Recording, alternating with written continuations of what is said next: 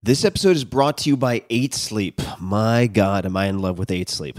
Good sleep is the ultimate game changer. More than 30% of Americans struggle with sleep, and I'm a member of that sad group. Temperature is one of the main causes of poor sleep, and heat has always been my nemesis. I've suffered for decades, tossing and turning, throwing blankets off, putting them back on, and repeating ad nauseum. But now I am falling asleep in record time, faster than ever. Why? Because I'm using a simple device called the Pod Pro Cover by 8 Sleep. It's the easiest and fastest way to sleep at the perfect temperature. It pairs dynamic cooling and heating with biometric tracking to offer the most advanced but most user-friendly solution on the market. I polled all of you guys on social media about the best tools for sleep, enhancing sleep, and 8 Sleep was by far and away the crowd favorite. I mean, people were just raving fans of this. So I used it, and here we are. Add the Pod Pro cover to your current mattress and start sleeping as cool as 55 degrees Fahrenheit or as hot as 110 degrees Fahrenheit. It also splits your bed in half, so your partner can choose a totally different temperature. My girlfriend runs hot all the time. She doesn't need cooling. She loves the heat, and we can have our own bespoke temperatures on either side, which is exactly what we're doing. Now, for me, and for many people, the result, 8 Sleep users fall asleep up to 32% faster, reduce sleep interruptions by up to 40%, and get more restful sleep overall. I can personally attest to this because I track it in all sorts of ways. It's the total solution for enhanced recovery, so you can take on the next day feeling refreshed. And now, my dear listeners, that's you guys, you can get $250 off of the Pod Pro cover. That's a lot. Simply go to 8sleep.com/Tim or use code TIM. That's 8, all spelled out, EIGHT, sleep.com/Tim, or use coupon code TIM, T-I-M. 8sleep.com/Tim for $200 off your Pod Pro cover. This episode is brought to you by Theragun. I have 2 Theraguns, and they're worth their weight in gold. I've been using them every single day. Whether you're an elite athlete or just a regular person trying to get through your day, muscle pain and muscle tension are real things. That's why I use the Theragun. I use it at night. I use it after workouts. It is a handheld percussive therapy device that releases your deepest muscle tension. So for instance, at night, I might use it on the bottom of my feet. It's helped with my plantar fasciitis. I will have my girlfriend use it up and down the middle of my back, and I'll use it on her. It's an easy way for us to actually trade massages, in effect. And you can think of it, in fact, as massage reinvented on some level. Helps with performance, helps with recovery, helps with just getting your back to feel better before bed after you've been sitting for way too many hours. I love this thing. And the all-new Gen 4 Theragun has a proprietary brushless motor that is surprisingly quiet. It's easy to use and about as quiet as an electric toothbrush. It's pretty astonishing. And you really have to feel the Theragun's signature power, amplitude, and effectiveness to believe it. It's one of my favorite gadgets in my house at this point. So I encourage you to check it out. Try Theragun. That's Thera, Theragun. Try Theragun risk-free for 30 days. There's no substitute for the Gen 4 Theragun with an OLED screen. That's OLED, for those wondering. That's organic light-emitting diode screen, personalized Theragun app, and an incredible combination of quiet and power. So go to Theragun.com/Tim right now and get your Gen 4 Theragun today. Or you can watch the videos on the site, which show you all sorts of different ways to use it. A lot of runner friends of mine use them on their IT bands after long runs. There are a million ways to use it. And the Gen 4 Theraguns start at just $199. I said I have 2. I have the Prime, and I also have the Pro, which is like the super Cadillac version. My girlfriend loves the soft attachments on that. So check it out. Go to Theragun.com/Tim. One more time, Theragun.com/Tim. This episode is brought to you by Athletic Greens. I get asked all the time what I would take if I could only take one supplement. The answer is invariably Athletic Greens. I view it as all-in-one nutritional insurance. I recommended it, in fact, in the 4-Hour Body. This is more than 10 years ago, and I did not get paid to do so.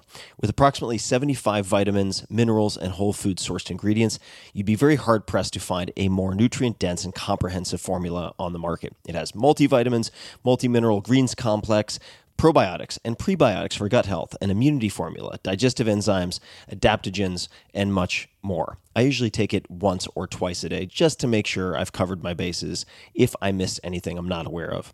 Of course, I focus on nutrient-dense meals to begin with. That's the basis. But Athletic Greens makes it easy to get a lot of nutrition when whole foods aren't readily available. From travel packets, I always have them in my bag when I'm zipping around. Right now, Athletic Greens is giving my audience a special offer on top of their all-in-one formula, which is a free vitamin D supplement and 5 free travel packs with your first subscription purchase. Many of us are deficient in vitamin D. I've found that true for myself, which is usually produced in our bodies from sun exposure. So, adding a vitamin D supplement to your daily routine is a great option for additional immune support. Support your immunity, gut health, and energy by visiting athleticgreens.com/TFS. You'll receive up to a year's supply of vitamin D and 5 free travel packs with your subscription. Again, that's athleticgreens.com/TFS, as in Tim Ferriss Show. athleticgreens.com/TFS. Man, that sunset is gorgeous. Grill, patio, sunset. Hard to get better than that. Unless you're browsing Carvana's inventory while you soak it all in. Oh, burger time. So sit back, get comfortable. Carvana's got thousands of cars under $20,000 just waiting for you. I could stay here forever. Carvana, where car buying meets comfort meets convenience. Download the app or visit Carvana.com today. At this altitude, I can run flat out for a half mile before my hands start shaking. Can I answer your personal question? Now would seem an appropriate time. What if I did the opposite? I'm a cybernetic organism, living tissue over a metal endoskeleton. Tim Ferriss Show. Hello, boys and girls, ladies and germs. This is Tim Ferriss. Welcome to another episode of The Tim Ferriss Show. My guest today is Dan Harris. Who is Dan Harris? After ABC News anchor Dan Harris had a nationally televised panic attack on Good Morning America in 2004, he knew he had to make some changes. He found himself on a bizarre adventure to rein in the voice in his head that provoked his on-air freakout and found a solution in meditation. A lifelong non-believer, meditation was something Dan always assumed to be either impossible or useless. In 2014, Dan published the book 10% Happier, which takes readers on a ride from the outer reaches of neuroscience to the inner sanctum of network news, to the bizarre fringes of America's spiritual scene, and leaves them with a takeaway that could actually change their lives. In 2017, Dan followed up with Meditation for Fidgety Skeptics, subtitle A 10% Happier How-To Book. In 2016, Dan launched the 10% Happier Company, that's number 10, then percentage sign, with co-founders Ben Rubin, CEO, and Derek Haswell, VP of Product. The company then was rebranded to 10% Happier, all spelled out, in 2019. You can find Dan on Twitter at Dan B. Harris, that is Harris with one S, on Instagram at Dan Harris, and Facebook at Dan Harris ABC. Dan, welcome to the show. Thanks for having me. I'm so excited to dig into many, many, many things, and it's going to be non-linear because that is my want in terms of memento-style interview approach. And I'd like to begin with something I found in the process of doing homework, and that is a quote. Feel free to correct this if it's not accurate, but here we go. This is from you. My career has been guided by a motto bequeathed to me by my dad, who is a successful academic physician. And here's the motto. The price of security is insecurity. Could you please explain what this means and means to you? Yeah, I have so much to say about that. It really was my guiding light and still is in many ways. But in particular, as a young journalist who was extremely ambitious. And again, I don't necessarily need to use past tense on all of this. Some of it is present tense. But in my younger days in particular, I really believed that any success I was achieving as I was working my way up the ladder at ABC News, et cetera, was directly correlated to the intensity of my anxiety. And that motto, handed down to me by my father, who's an academic physician, was until recently, until he retired, an academic physician at Harvard and a varsity warrior and, longtime hand-wringer himself, was just my way of kind of almost like venerating the constant worrying. I later found out from my dad that he made that expression up not to put worrying on a pedestal, not because he wanted me to be worrying all the time, because if you think about it, it's maybe not the kindest thing to say to a kid. He, in fact, made it up because he wanted me to feel better about the fact that I was anxious.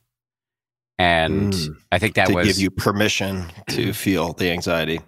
Correct. I was a really anxious kid, and that carried into my adulthood. I would say now, here I am 11 years post beginning meditation, I still believe it is true that a certain amount of stressing, plotting, and planning, careful thinking is necessary if you want to be great at whatever it is you've set your mind to, your work, parenting, volunteer work, relationships.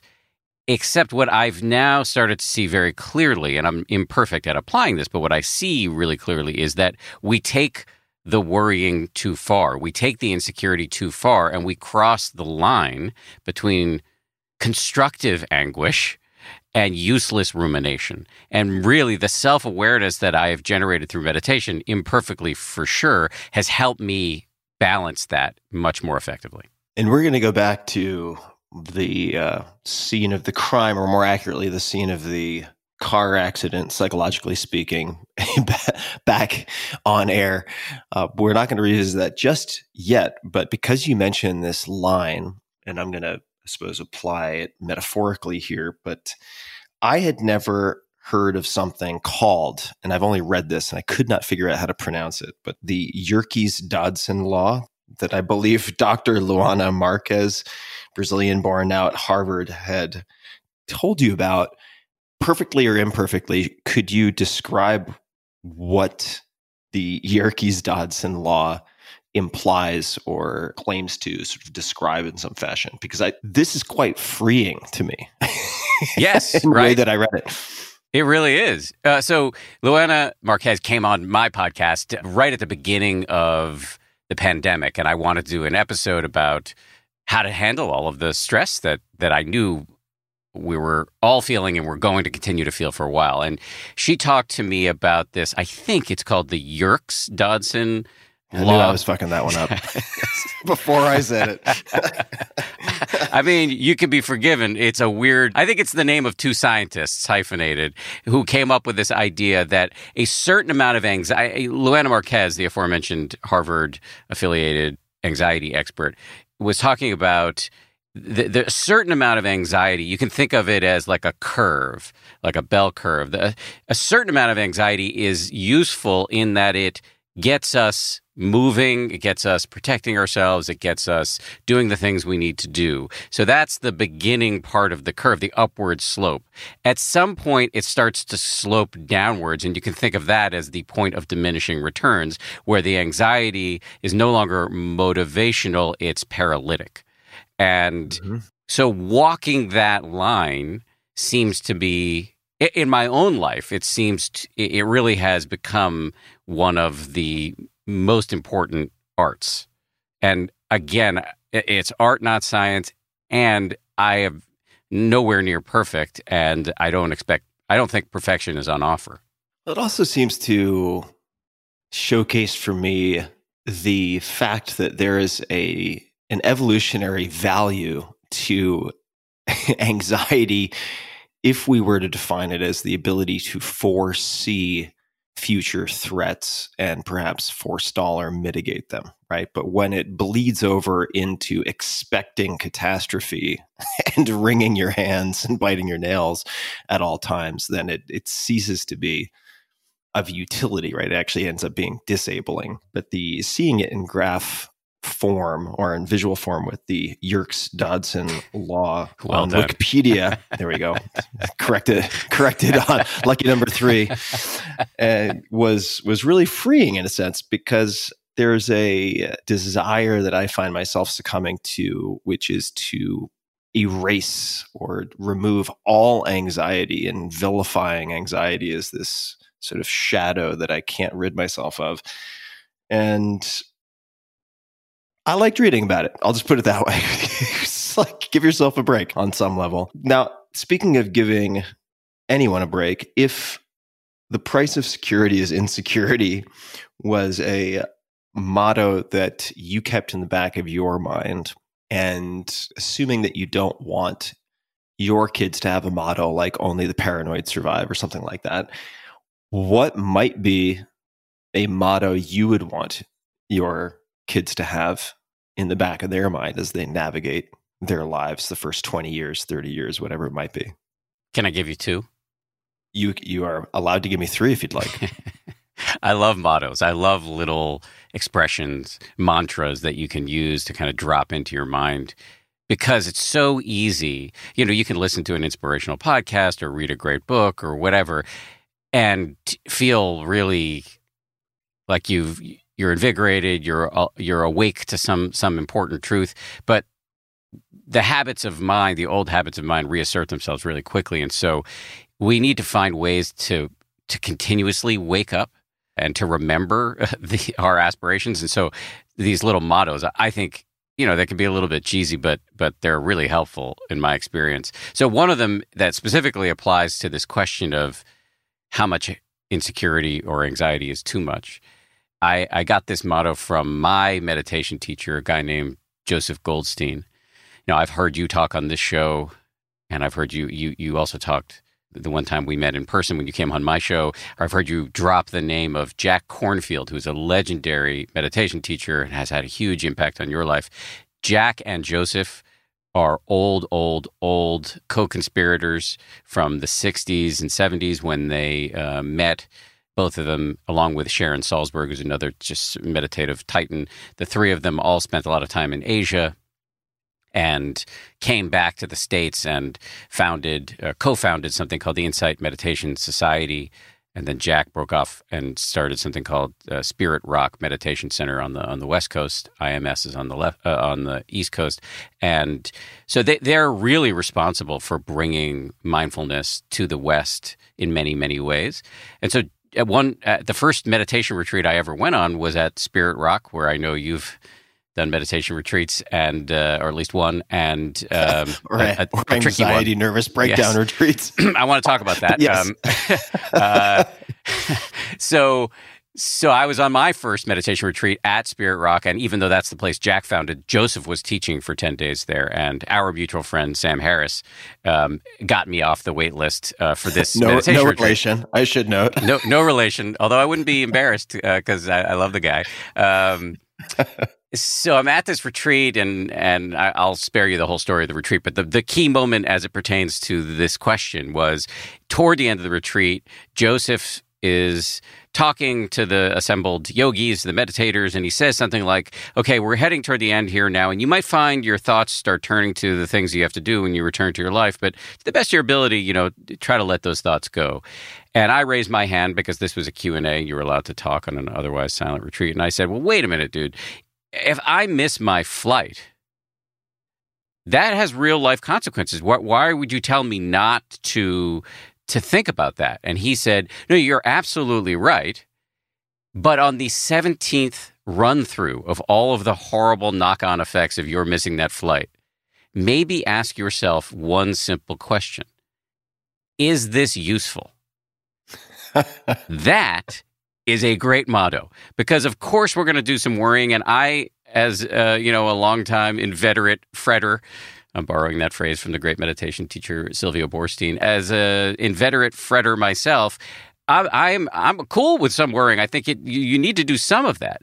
But at some point, maybe ask yourself, is this useful? And it's at that point, it's probably not. And you can pay attention to what your child is trying to tell you, or not mindlessly say something that's going to ruin the next 48 hours of your marriage or whatever. Just live your actual life. And so that, to me, is a really useful motto. I'll stop there before I go on to the second one, in case you have something you want to add or clarify.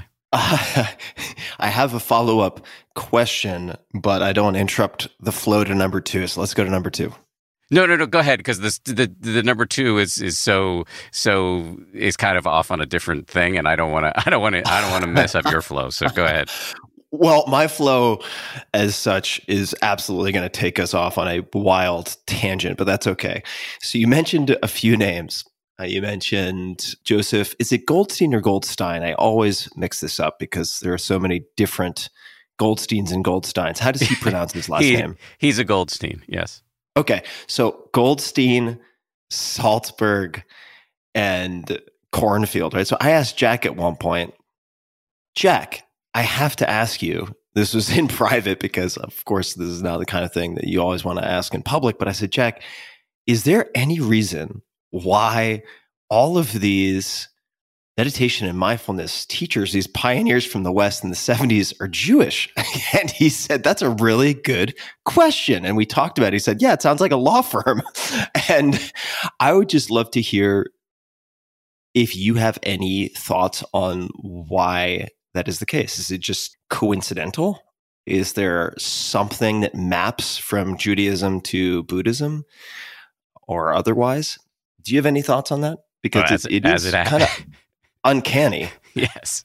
I was just going to say, as it happens, Tim Ferriss, I have a lot of thoughts on this. So these people are all like really good friends of mine now. And they go, I don't know how they feel about this name, but there is a name for this whole coterie, which is the Jubus, the Jewish Buddhists.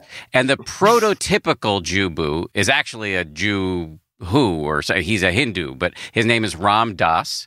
So you will be, because I know you're a real connoisseur of and supporter of psychedelic or plant medicine. And Ram Dass, born Richard Alpert, a Jewish guy from Boston, became a Harvard professor along with Timothy Leary. They got fired for running experiments on their students with either LSD or psilocybin. And he went off to India, Richard did, and discovered a Hindu guru and changed his name to Ram Dass, and came back to the States. And there's lots of good documentaries on him. I think some of them on Netflix, and was extremely influential. And the slightly younger generation included lots of people with like chewy Jewish names, like Joseph Goldstein, Sharon Salzberg, Jack Kornfield, Sylvia Boorstein, Mark Epstein, who's a psychiatrist in New York City. He's written a whole beautiful series of books about the overlap between Buddhism and psychology. Daniel Goleman, who was a Harvard PhD, then went on to become a science journalist for the New York Times, and then wrote a book called Emotional Intelligence, which is obviously a huge book.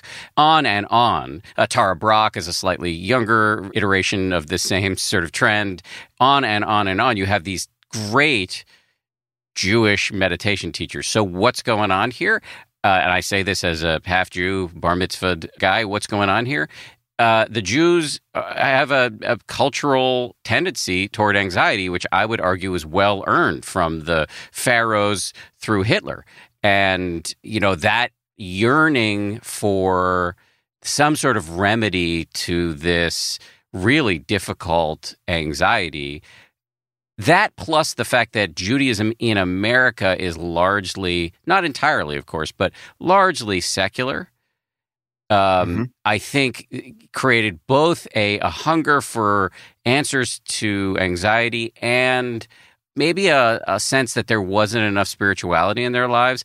Throw in the 60s and all the psychedelics and the Vietnam and the searching nature of that era, and you get the Jew blues. That's my sense. Of course, they may all yell at me for being wrong about this, but that's my sense. Well, you're entitled to your opinion and perspective on the whole thing. I certainly, I'm not part of the club, so it's harder for me to have a strong opinion of any type about this.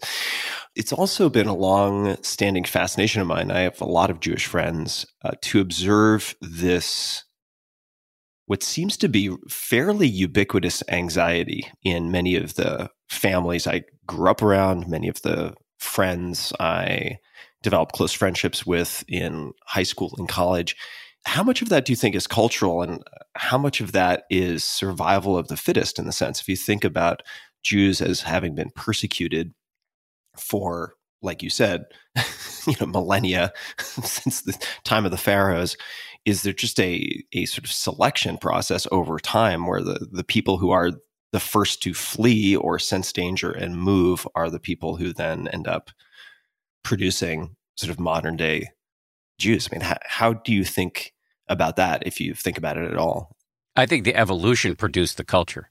And so we have this culture of anxiety because those the Jews that survived learned to worry. And another, this is skipping back a question, but I think another aspect of the sort of causality that led to this remarkable, group of young Jewish people, mostly from New York and some of them from Boston, who went over to India or Asia and learned how to meditate and came back and really became these. John Kabat-Zinn, I left him out, who was the granddaddy of mindfulness-based stress reduction. Without him, there is no secular mindfulness movement. New York Jewish guy, went to MIT and studied microbiology, and then found Zen, and then invented MBSR. I think another aspect of this is that all of these people, all of these names that I've listened, and these are all people that I know quite well, they're incredibly smart. And I think if you add the anxiety, the spiritual yearning, and the braininess, it all is a perfect storm for Buddhism, because Buddhism is incredibly interesting. There's the practice element, which, thinking can be a big impediment to the practice, but the intellectual infrastructure that supports the practice is dense and fascinating, and it's a lifetime's supply of ideas to wrestle with. And I think that's another component of why these people found this teaching so irresistible.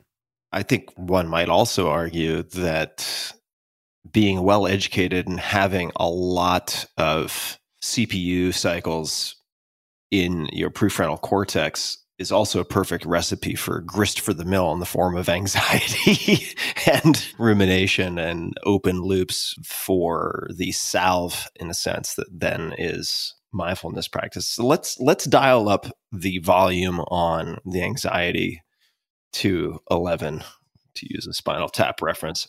I know you have told this story a lot, but there will be people listening who have no idea what the catalyzing event looked like, what preceded it, and so on. Could you walk us through your life from, say, 2000 to 2004? Obviously, we're going to use a montage of some type, or 2001 to 2004 to, let's call it the event in quotation marks.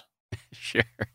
So in the year 2000, I, as a 28-year-old plankton from local news in Boston, I'd spent like 7 years in local news in Maine and Boston with ill-fitting suits and way too much plaid.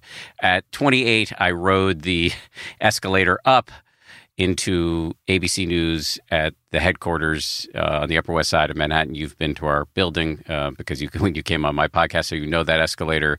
And I was terrified.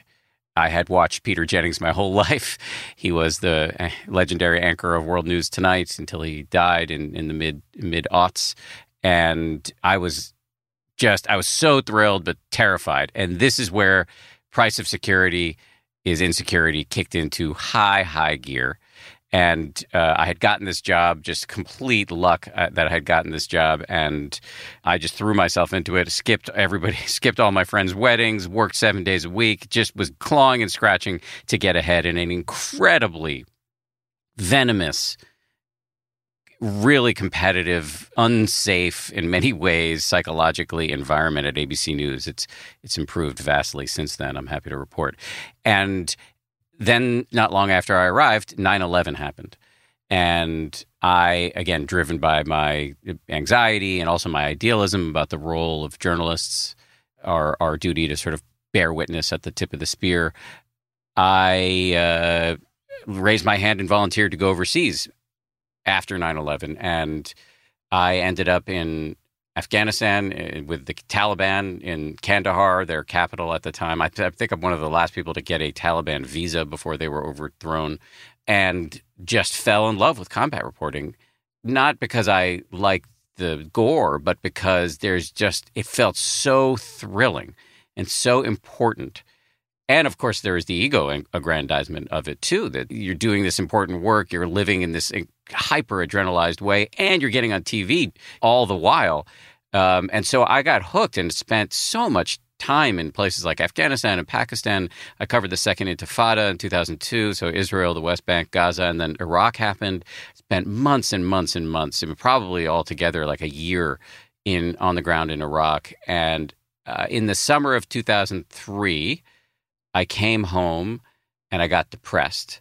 But I was not self-aware enough to know I was depressed, so I started to I did something incredibly stupid, which is I started to self-medicate with recreational drugs, including cocaine and ecstasy. So I was in my early 30s at this point, and I'd smoked weed and obviously drank a lot of beer in college, but I'd never done any hard drugs. And cocaine in particular, really, my depression manifested itself as a kind of loginess or low energy.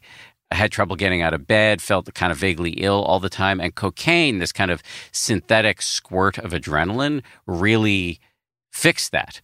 Of course, it had horrible side effects, like feeling awful the next day, et cetera, et cetera.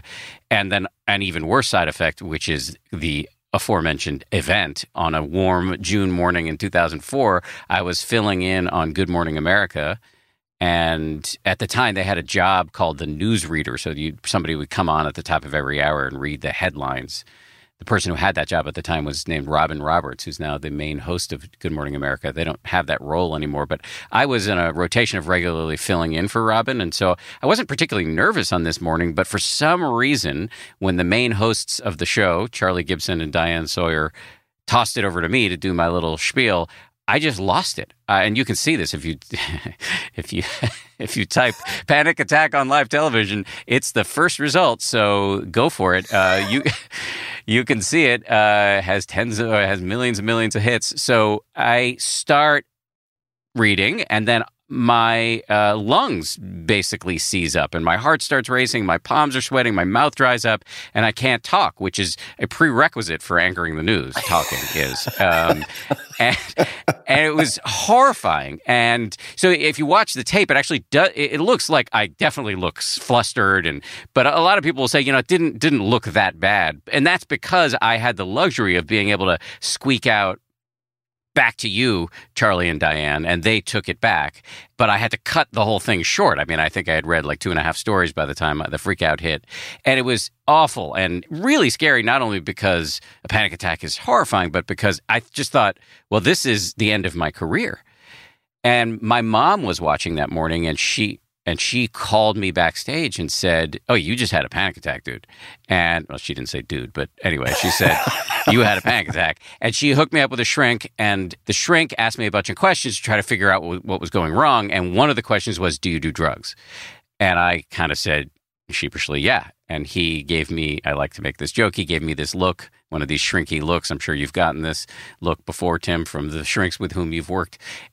He gave me a look that communicated the sentiment of, "Okay, asshole, mystery solved." And he pointed out that even though my drug use was pretty intermittent and short-lived, I wasn't like, I wasn't like one of the people from The Wolf of Wall Street or anything like that, but it was enough to change my brain chemistry and make a panic attack more likely.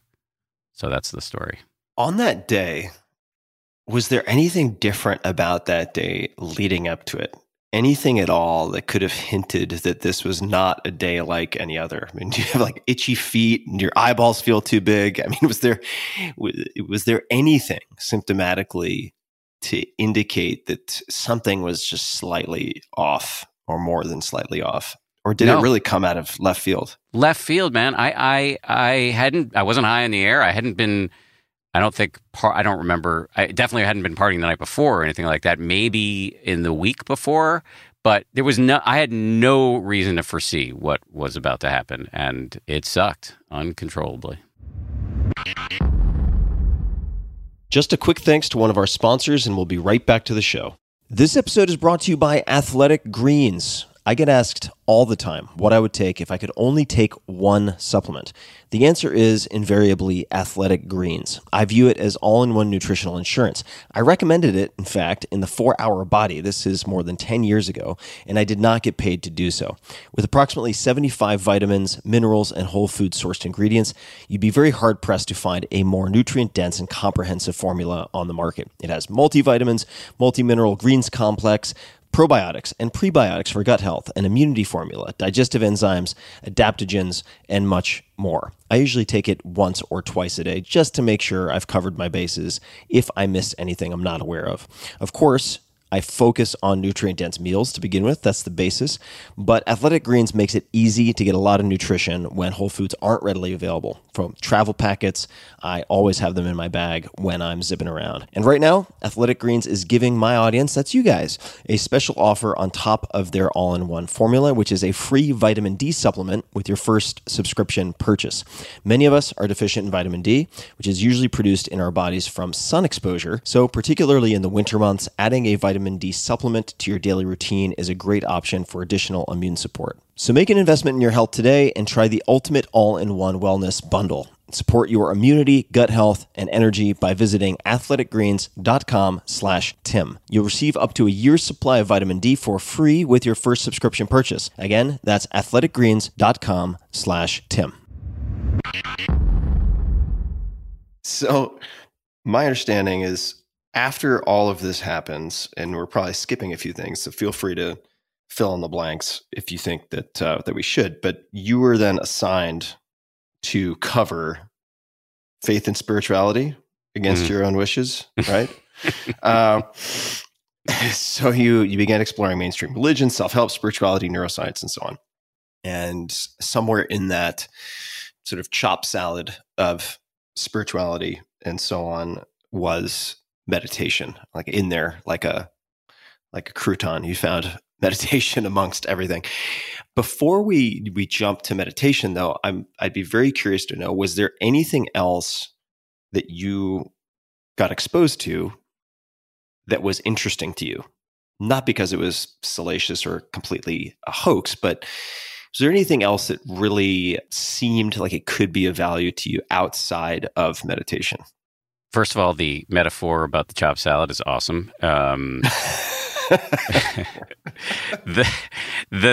thing that really landed with me about religion, the religions that I spent time, spent time marinating in. I spent a lot of time with evangelicals, Mormons, Muslims.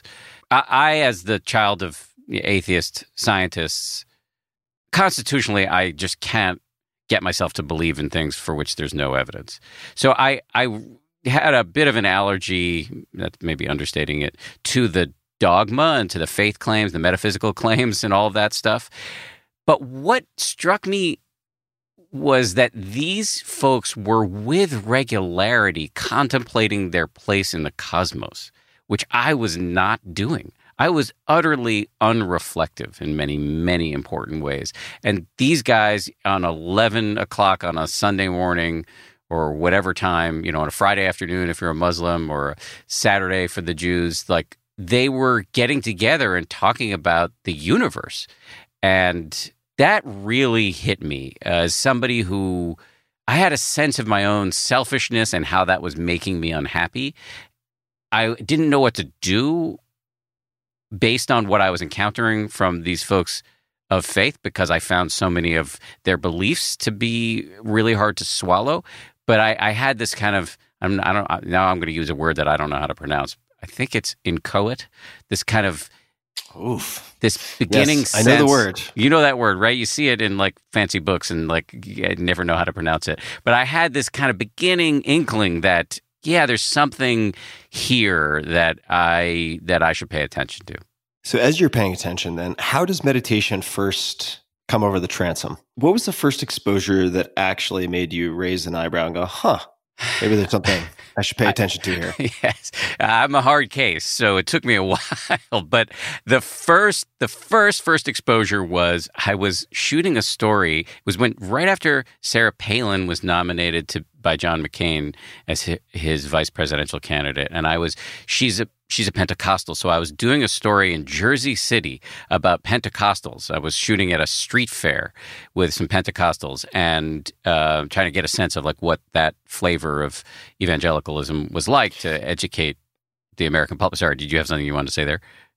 I was just going to say, for people who don't know anything about Pentecostals, you should add some color here because it is a fascinating flavor. Yeah.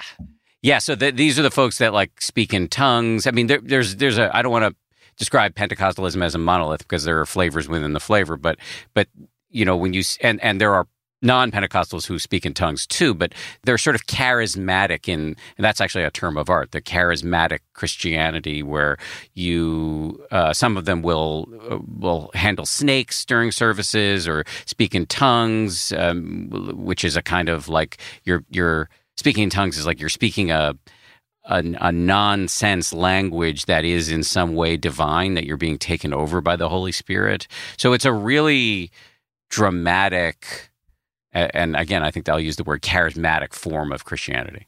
Thank you for the context. Please continue. Didn't want to interrupt too much. No, you interrupt me anytime because I like tangents. So anyway, I'm out shooting the story.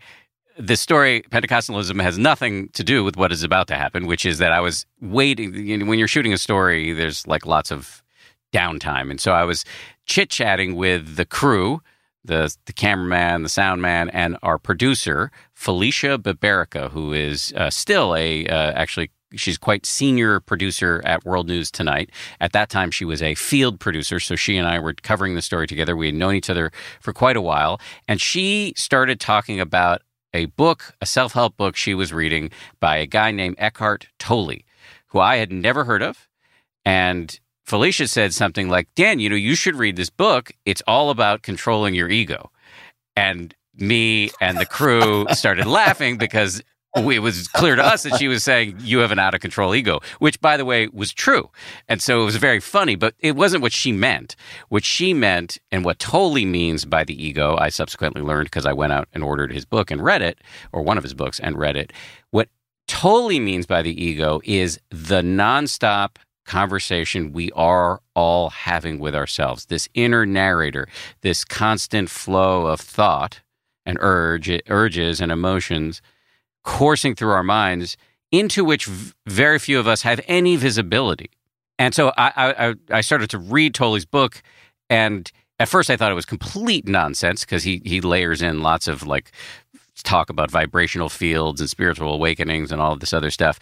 But when I got to the stuff about the ego, which again, he has a much more expansive definition of this sort of inner ghostly sense of you that is constantly spewing sort of self-centered thoughts, hurling us into the future or ruminating about the past to the detriment of the here and now. When I read his diagnosis of the ego, which is essentially just the human condition, that was a gigantic waking up moment for me because, first of all, it was just like, oh yeah, that is true. And it also really explained my panic attack because it was my ego. And again, not just the sort of stereotypical parts of the ego, the like self-aggrandizing part, but also like all of the fear and idealism and all this sort of unseen mental machinery that propelled me to cover combat without really thinking about the psychological ramifications. It was the ego, the sort of mindless inner conversation that allowed me to come home, get depressed, not see it, and blindly reach for cocaine as medicine. And that all produced the panic attack. So it was reading Eckhart Tolle that was really the first step toward me getting interested in meditation. And the problem with Eckhart Tolle was that he didn't offer any actionable advice. Felicia and I ended up flying to Toronto to meet Tolle.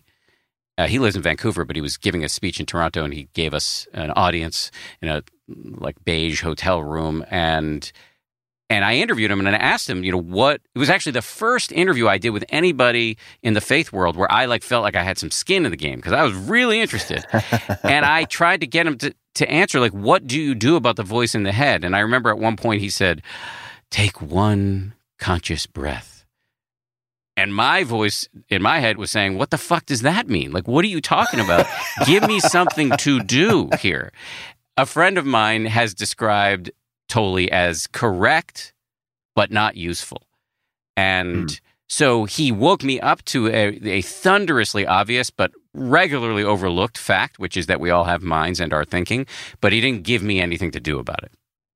Still very valuable to say, hey, bro, you got a huge abscess in your gums or whatever it is, right? Even though he might not be the surgeon or the orthodontist or whatever the specialty would be to take it out. A helpful first step. Correct. It was really a helpful first step. I'm thankful for him. What happens at that point? You're like, you've diagnosed, I don't want to say the problem, the condition, let's call it.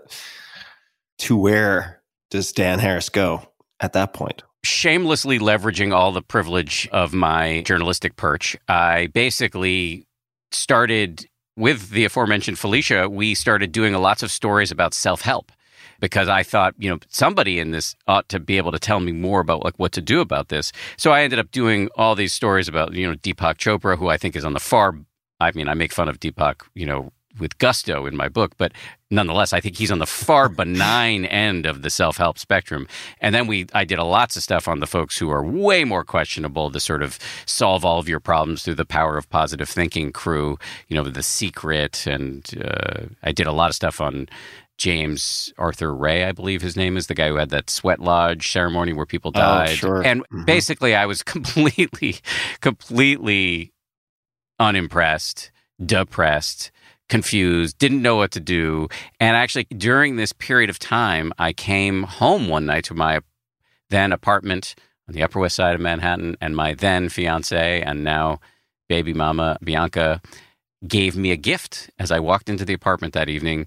She said, I've been listening to you talk about Deepak Chopra and Eckhart Tolle and blah, blah, blah, not making much sense as you do, but it vaguely reminded me, this is her talking, it vaguely reminded me of a book I read many years ago, and here it is. And the book was by a guy I mentioned earlier on the show when we were talking about the Jew booze, named Dr. Mark Epstein. I liked him right away because he had actual credentials. He's, as I said, a shrink, lives and works in New York City, and he's written all these incredible books about the overlap between Buddhism and psychology, modern psychology. And so I started reading one of his books that night. The book I started reading was Going to Pieces Without Falling Apart. And it was great title. It's a great title. It's a great book. I highly recommend it. And it was my first introduction to both Buddhism and meditation. Did you begin some type of practice after that book? Did it give you the prescriptive how-to in a form of self-help that you did not have anaphylactic shock in response to? Yes. I had hives on the regular when I was covering just self-help. Ontological hives popping out everywhere. Right. That's a really good phrase. I might steal that. Steal away. I have like 5 million milligrams of caffeine in my system, so I'm on fire. Please continue. So yeah. Well, as somebody who has a panic disorder, I can't have caffeine. It's the poor man's caffeine. Continue. So I am a tough case, as I referenced before. So I read about Buddhism, was really interested in Buddhism, but to talk about meditation I found repellent. And so I was very, very resistant. And what finally brought me over to trying it was, so this is like 2009. As I started researching meditation, I came across some of the science that really strongly suggests that meditation can confer a long list of tantalizing health benefits. And at that time, that science was not well publicized. And so I had this inkling of, oh, this is a huge story that people don't know about. And I had this kind of entrepreneurial itch of meditation appears to be really helpful. And all of these books I'm reading, or many of the books I was reading, because I started reading a ton, are really annoying. And I could write a book that uses the word fuck a lot and like tells embarrassing stories, and maybe that would reach people who otherwise would never do this thing. And so I started, after really looking at the science and kind of reviewing it with my wife, who's a scientist, I was really convinced that there was something here. So I started doing like 5 to 10 minutes a day, and it really helped. And then after about a year of that, I met Sam Harris. I actually re-met him I had met Sam once years before, and then I met him again. I was moderating a debate that he was in against Deepak Chopra, and he actually dismantled him. You can see that on YouTube too. And Sam, I loved, and I still love Sam. As a general rule, you do not want to debate Sam. No, he's very scary. Actually, the thing about Sam, and you know this, Tim, because you know him, is like he can seem very intimidating, but if you interact with him, especially if his wife's around, and his wife is an extraordinary person, Annika Harris, who's written a great book about consciousness. You know, she can reduce him to like a giggling, red-faced ball, a puddle, which is amazing. And he's really warm and incredible. And he told me about Joseph Goldstein and got me into this meditation retreat, and that really cracked things open for me. And I would say since doing that retreat for the last decade, it is just a non-negotiable part of my life. Is it part of your life on the frequency of daily, a few times a week? What is the current, or when you are at your best, when you are your best self, let's just say, what is your frequency of practice? All right, so I'm going to bifurcate the answer here because I'll answer for me, and then I do want to say a few things about, because I think the question that's probably coming up in the minds of some of your listeners is like, what's the least I can do to get all of the advertised benefits? So I'll say something about that too, but I don't want you to be discouraged by what I'm about to say, which is that for me, it's every day. Once in a blue moon, I will miss a day because something has, it's just gotten totally crazy or whatever. And I went through a period where I did 2 hours a day, which was way too much. Not in that it was nuts. It was just eating up too much of the rest of my life. So now I do about an hour a day, but I'm much more relaxed about it. And my rule has always been, and this was true even when I was doing 2 hours a day, is like, I can do it whenever I want, wherever I want, and in whatever increment I want. So it may be 5 minutes here, 10 minutes there. On a really good day, I'll get a long sit, 30, 45, 60 minutes. But on many days, it's just like a succession of smaller sits or I'll do a walking meditation. So yeah, I'm pretty consistent, but I don't think that's necessary for beginners. I really think the access point here is really easy and user-friendly. And what I say for my two little mantras, little slogans, here I go again, for beginning meditators, one is 1 minute counts. I really think, and we can talk a little bit more about how to do the practice, but I really think that even in a minute, you can start to get a sense of, oh yeah, I've got this inner cacophony, and I don't need to be owned by it. So it's the visibility that is the kryptonite for the ego, that seeing it really defangs it, which is kind of amazing. And that can happen in a minute. Would I love to see you do 5 to 10? Sure. But we know that habit formation is really hard, diabolically hard. So setting the bar really low, I think, is very helpful. And then the other little slogan is daily-ish. Yes, would it be great if you were doing this every day? Sure. But if you grit your teeth and tell yourself you're going to do it every day, the first day you miss, which inevitably you will, the voice in your head will swoop in and tell you you're a failed meditator, and then like deuces, you're out. And so I think daily-ish has like elasticity and flexibility in it that I really like. Yeah, it's like brushing your teeth, right? You miss a day, your teeth aren't going to disintegrate. You miss 20, 30 days, then you might have an issue that starts to crop up. Exactly. Back to the abscess. Back to the abscess. I don't know why I'm so focused on dentistry today, but question for you about the subjective experience of this is a regular practice. For me, in my own personal experience, the value of meditation, which I can find tremendous benefit in 10 to 20 minutes a day, done consistently. I find tremendous value. The value is not always obvious when I am doing it, but it becomes more obvious if I suddenly stop for a period of time.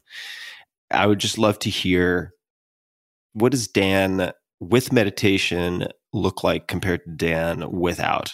If you suddenly go cold turkey for a period of time for whatever reason, or however you'd like to tackle that, just so people can get a grasp on the benefits as you experience them. That was just really well articulated when you talked about your own practice, because this is perhaps the hardest thing to understand about meditation, because all of us, I'm making an assumption here, but I think it's safe for your audience, we're all type A people, we do something and we expect to succeed. We expect to win. So we go into meditation with expectations, which are the most noxious thing you can bring to the party. So in an individual sitting or walking meditation, in an individual session of meditation, the goal is not to feel any certain way. In fact, going into it, if you're expecting or hoping to feel a certain way, it pretty much blocks you from getting there. The goal instead is to feel whatever you are feeling clearly so that you build the muscle of not being owned by your feelings. Let me just say that again because it's a little hard to understand. When you sit to meditate, you really don't need to will yourself into a bulletproof bliss bubble. Instead, you should just be noticing whatever's coming up. I'm planning lunch. I'm planning a homicide. I'm jealous of I'm remembering primordial anger toward my younger brother. Whatever is coming up, and that is correct meditation because the visibility is the kryptonite. Seeing clearly the cacophony of your own inner landscape is how you are no longer owned by it, and over time, so you can have a whole week of quote-unquote bad sits where you're totally distracted or, you're restless or you're sleepy. But over time, the net effect of it is that you are more self-aware and therefore less yanked around by the malevolent puppeteer of your ego. And so for me, what I notice, and actually this is why falling off the wagon can be really helpful, because it can increase your faith in the practice. What I notice is that if I miss a few days, my inner weather becomes much more, stormy. And I'm likelier to eat too much or to, make a nasty comment, be impatient, beat myself up more, be more judgmental when I look in the mirror, et cetera, et cetera. I can just really see the venom quotient increase when I'm not doing this thing. You used the word weather. I can't remember who shared this imagery with me at some point, but they said, the difference between experiencing as you experience without meditation and with meditation is like standing outside in the rain in a storm versus standing inside looking out the window at the storm. And there are a bunch of other analogies that I like. One would be being 18 inches outside of the washing machine, looking at the clothing versus being inside, or sitting in the audience watching the movie of your emotions versus being in the movie, right? There are all these analogies or metaphors that sort of imply a level of observation and detachment, although I'm sure some psychologists would take issue with that term. What does the practice look like? What does your actual practice look like? Because there's so many ways to meditate, right? It would be like saying, I do sports. It's like, well, what are we talking about? Racquetball, swimming, curling? What are we talking about here? So in meditation, what is your particular format? What does it look like? That's exactly right, that there are many, many forms, and people can get pretty dogmatic about, their support for whatever meditative team they've chosen. The kind of meditation that I generally talk about publicly and that, we teach on my app and everything is called mindfulness meditation, which is derived from Buddhism.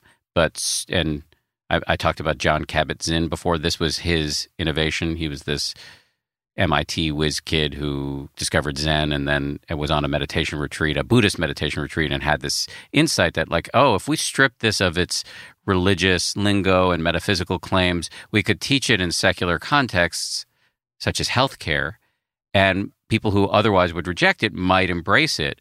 And he invented an 8-week protocol for teaching what's called mindfulness-based stress reduction.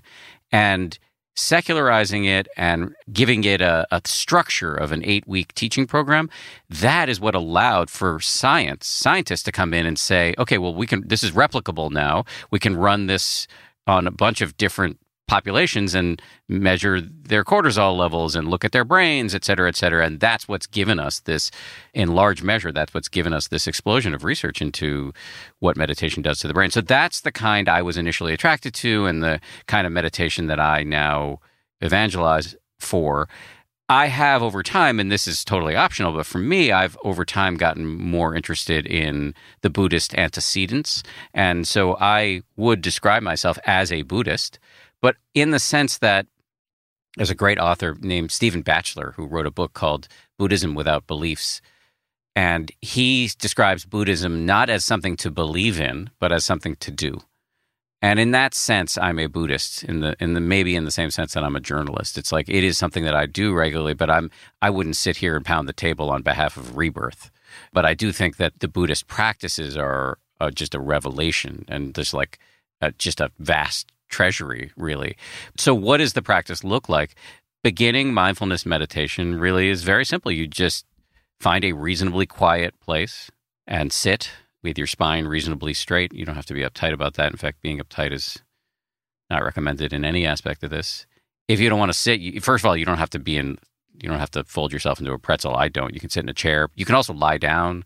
If you're feeling sleepy and are worried about falling asleep, you can stand up. By the way, falling asleep is not a problem, very common, and actually a good sign that maybe you need more sleep.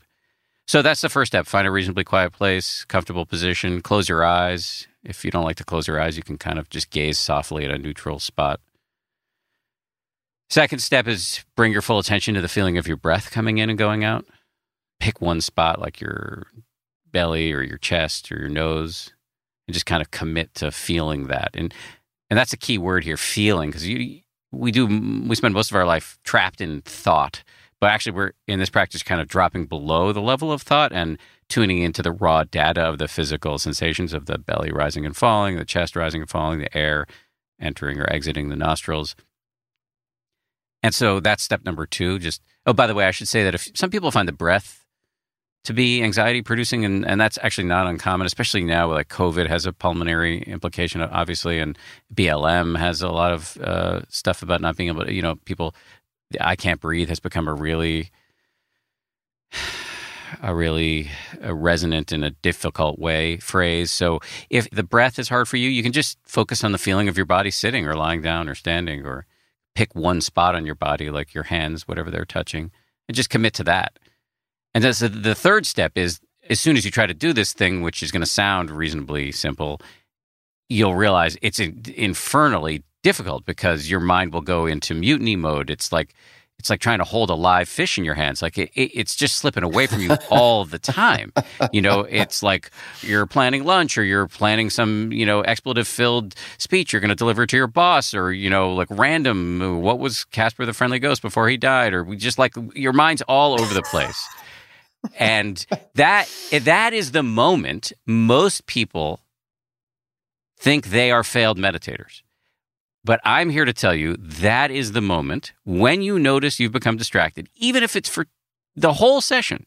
Just noticing that you've become distracted is proof that you are meditating correctly. Because, as I said before, the goal here is not to actually, I haven't said this yet. This is really important. The goal is not to clear your mind, because clearing your mind is impossible unless you're enlightened or you have died.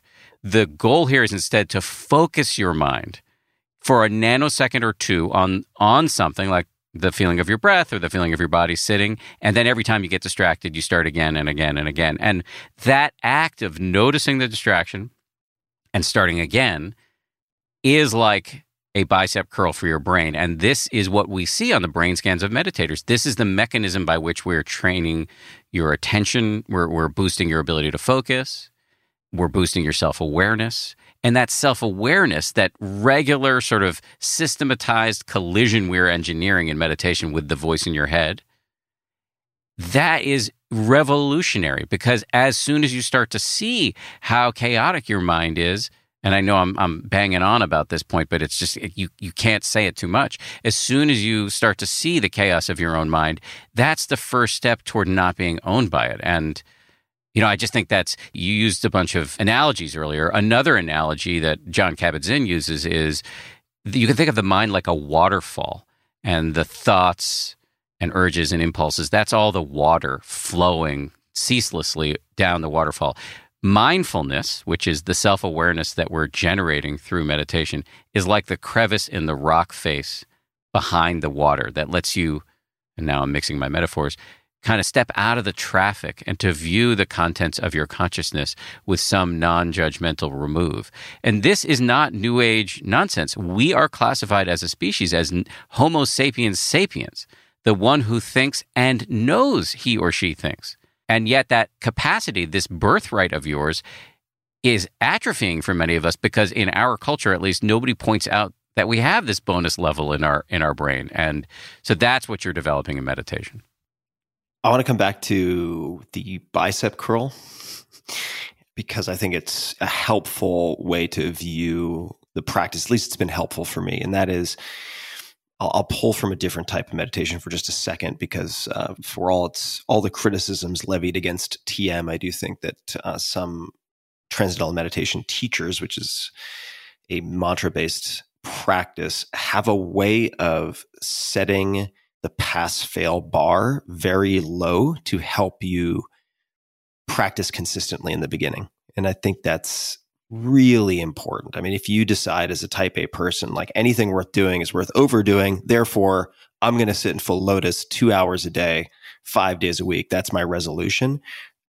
The likelihood of you failing is almost 100%, right? But if you instead come into it, as I was advised at one point when I've practiced TM, is if you say your mantra once, I mean, this is like 1 or 2 syllables. If you say it once in a 20-minute session, that is a successful session, right? Then for someone who's accustomed to trying to put points on the scoreboard and compete, it's the proper sort of mental contortionism and trickery to get me to do it 2 or 3 days in a row. And I found that extremely helpful. And I can't remember if it was Tarbrock or Sharon Salzberg who said to me, I think it was one of the two, who said, the bringing the attention back from Casper the Ghost to your breath even once, like that's the bicep curl. That's the repetition. That is the practice. The practice isn't sitting there like a bodhisattva in this single-pointed experience of universal consciousness for 20 minutes. The practice is thinking about Pornhub or Different Strokes or like Dunkin' Donuts, and then coming back to the breath once. Like that's the rep. That's when you earn the points, which was just an incredibly helpful reframe for me. You can have an incredibly messy, seemingly messy meditation practice and still consider it successful, which was difficult for a sort of compulsive type A personality like yours truly to get a toehold on in the beginning. Amen to everything you just said. That was just all perfect and difficult for me too. And which is why, to me, the biggest revolution in my own practice, and this is just goes back to me being a hard case because this is recent for me. When great meditation teachers give the beginning instructions, they often say, it's not a cold clinical detachment with which we're viewing the contents of our consciousness. It's actually they'll often use the word, which I've traditionally found quite overwrought, but like a loving awareness. And I completely ignored that part of the instruction.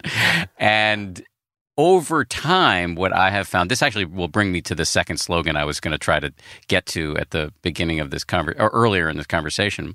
Over time, I've really started to add into the mix, instead of like a cold, maybe you might say journalistic remove on the various machinations of my ego that I'm witnessing when I sit in meditation, to bring a warmer, friendlier, again, maybe even loving sense as I'm viewing, all of my ugliness.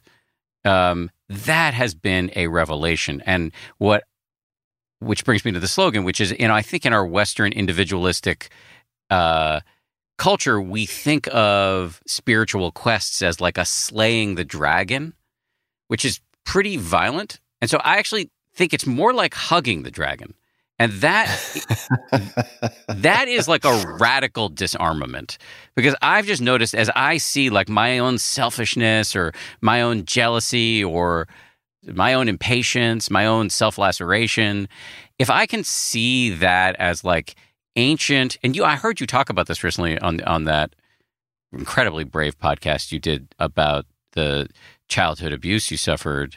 If you can start to view these storylines as they're ancient storylines, they're ancient inner characters who are trying to help you.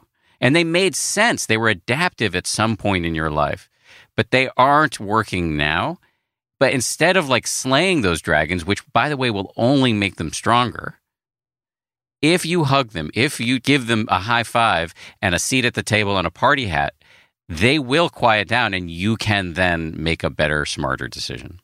Yeah, totally. For whatever reason, I was thinking of this tiny Huffy bike that I had as a kid. Huffy, some people recognize that name. Oh, I do. This tiny Huffy bike with like the padded handlebars, BMX with training wheels. And that's a great bike when you are the proper size. But if you're still trying to ride that when you're in your 20s, 30s, and 40s, that is, you're going to have some panty pinches. That's very uncomfortable, right? So it's perfect for a time and is no longer the right tool for the job. But it doesn't mean you have to throw it in a trash compactor and write curses all over it. It also brought up a memory of a pin that my mom bought for me. I think it was last summer for my birthday, which says, "Sometimes I wrestle with my demons. Sometimes we just snuggle." And I thought that was a pretty good reminder for mindfulness practice.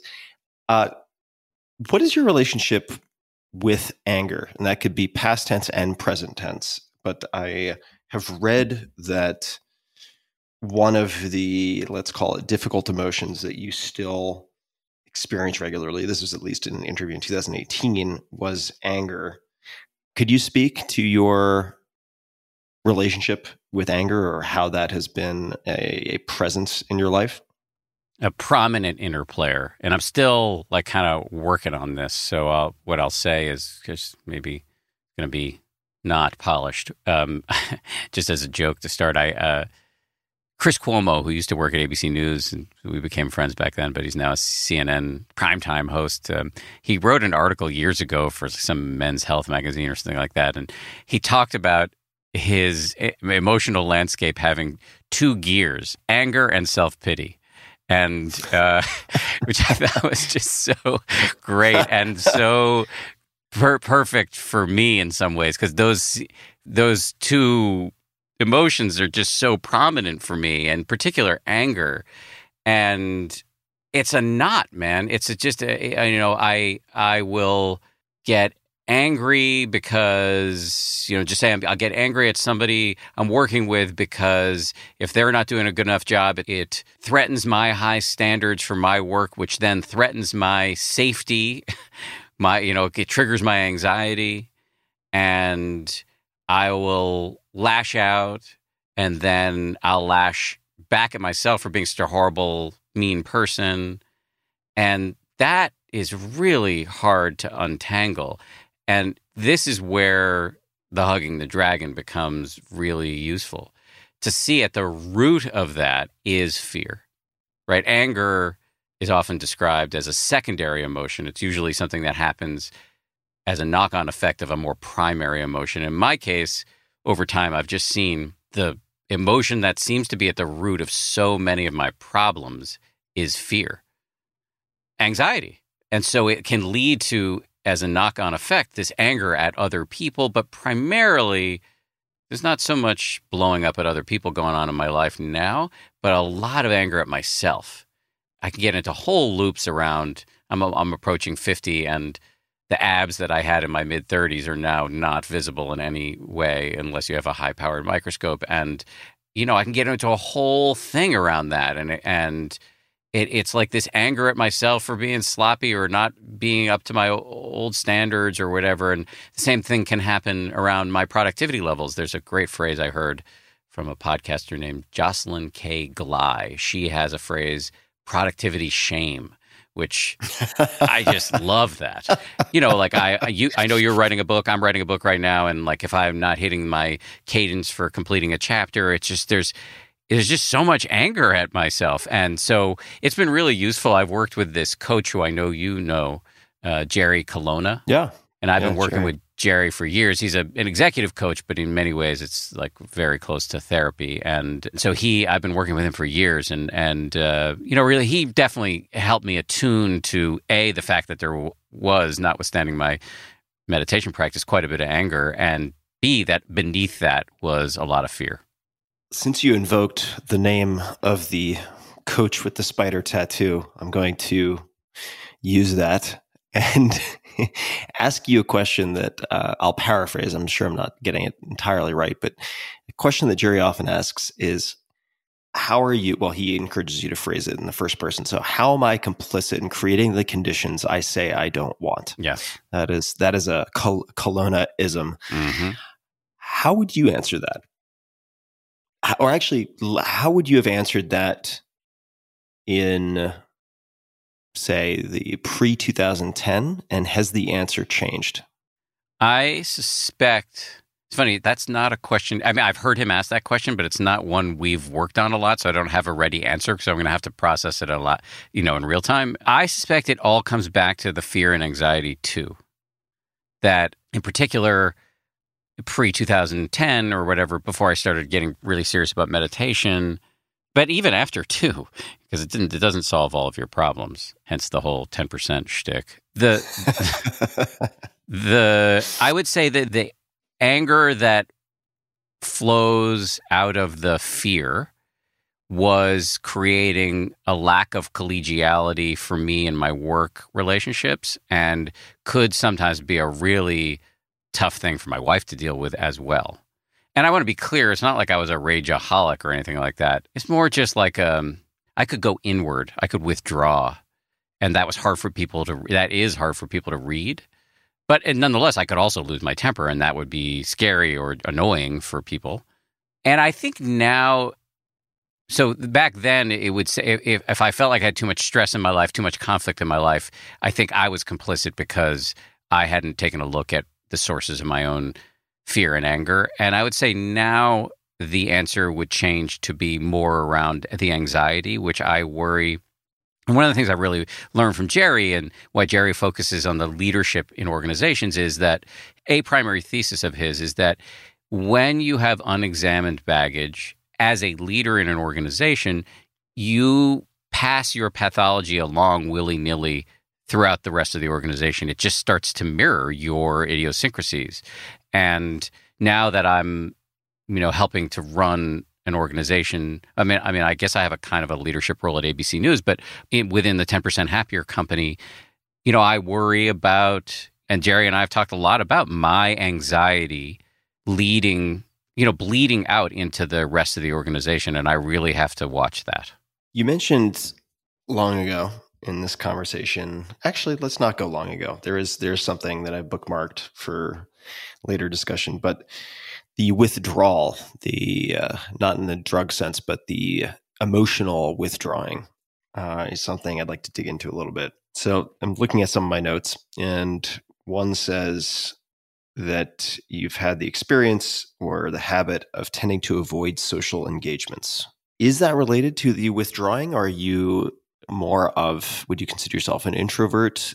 I ask in part because I generally withdraw from social engagements. I find them more depleting than re-energizing, generally speaking, particularly if it's a larger group, particularly if it's people I don't know very well from the outset. Could you speak to any aspect of that non-question that I just threw at you?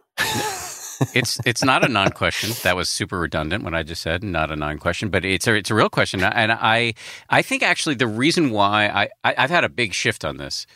I was not very good at keeping up with my friends and prioritizing social engagement for a long time. Largely, well, it started a little bit when I stopped doing drugs, and that could have a negative relationship on your friendships with. It can have a negative impact on your friendships with people who are still partying. So there was that, and then as I started to write 10% Happier, and then all of the stuff that happened after 10% Happier, like launching a podcast and a company, all that stuff, I told myself I was too busy, and so I was really like letting my friendships starve.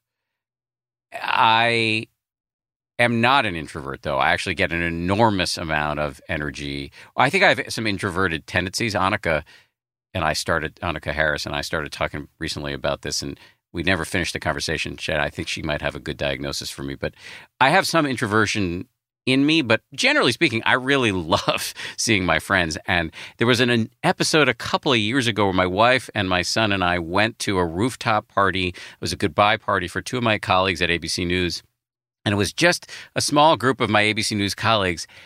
And it was so much fun. And I got in the car afterwards and I was like, why am I in such a good mood?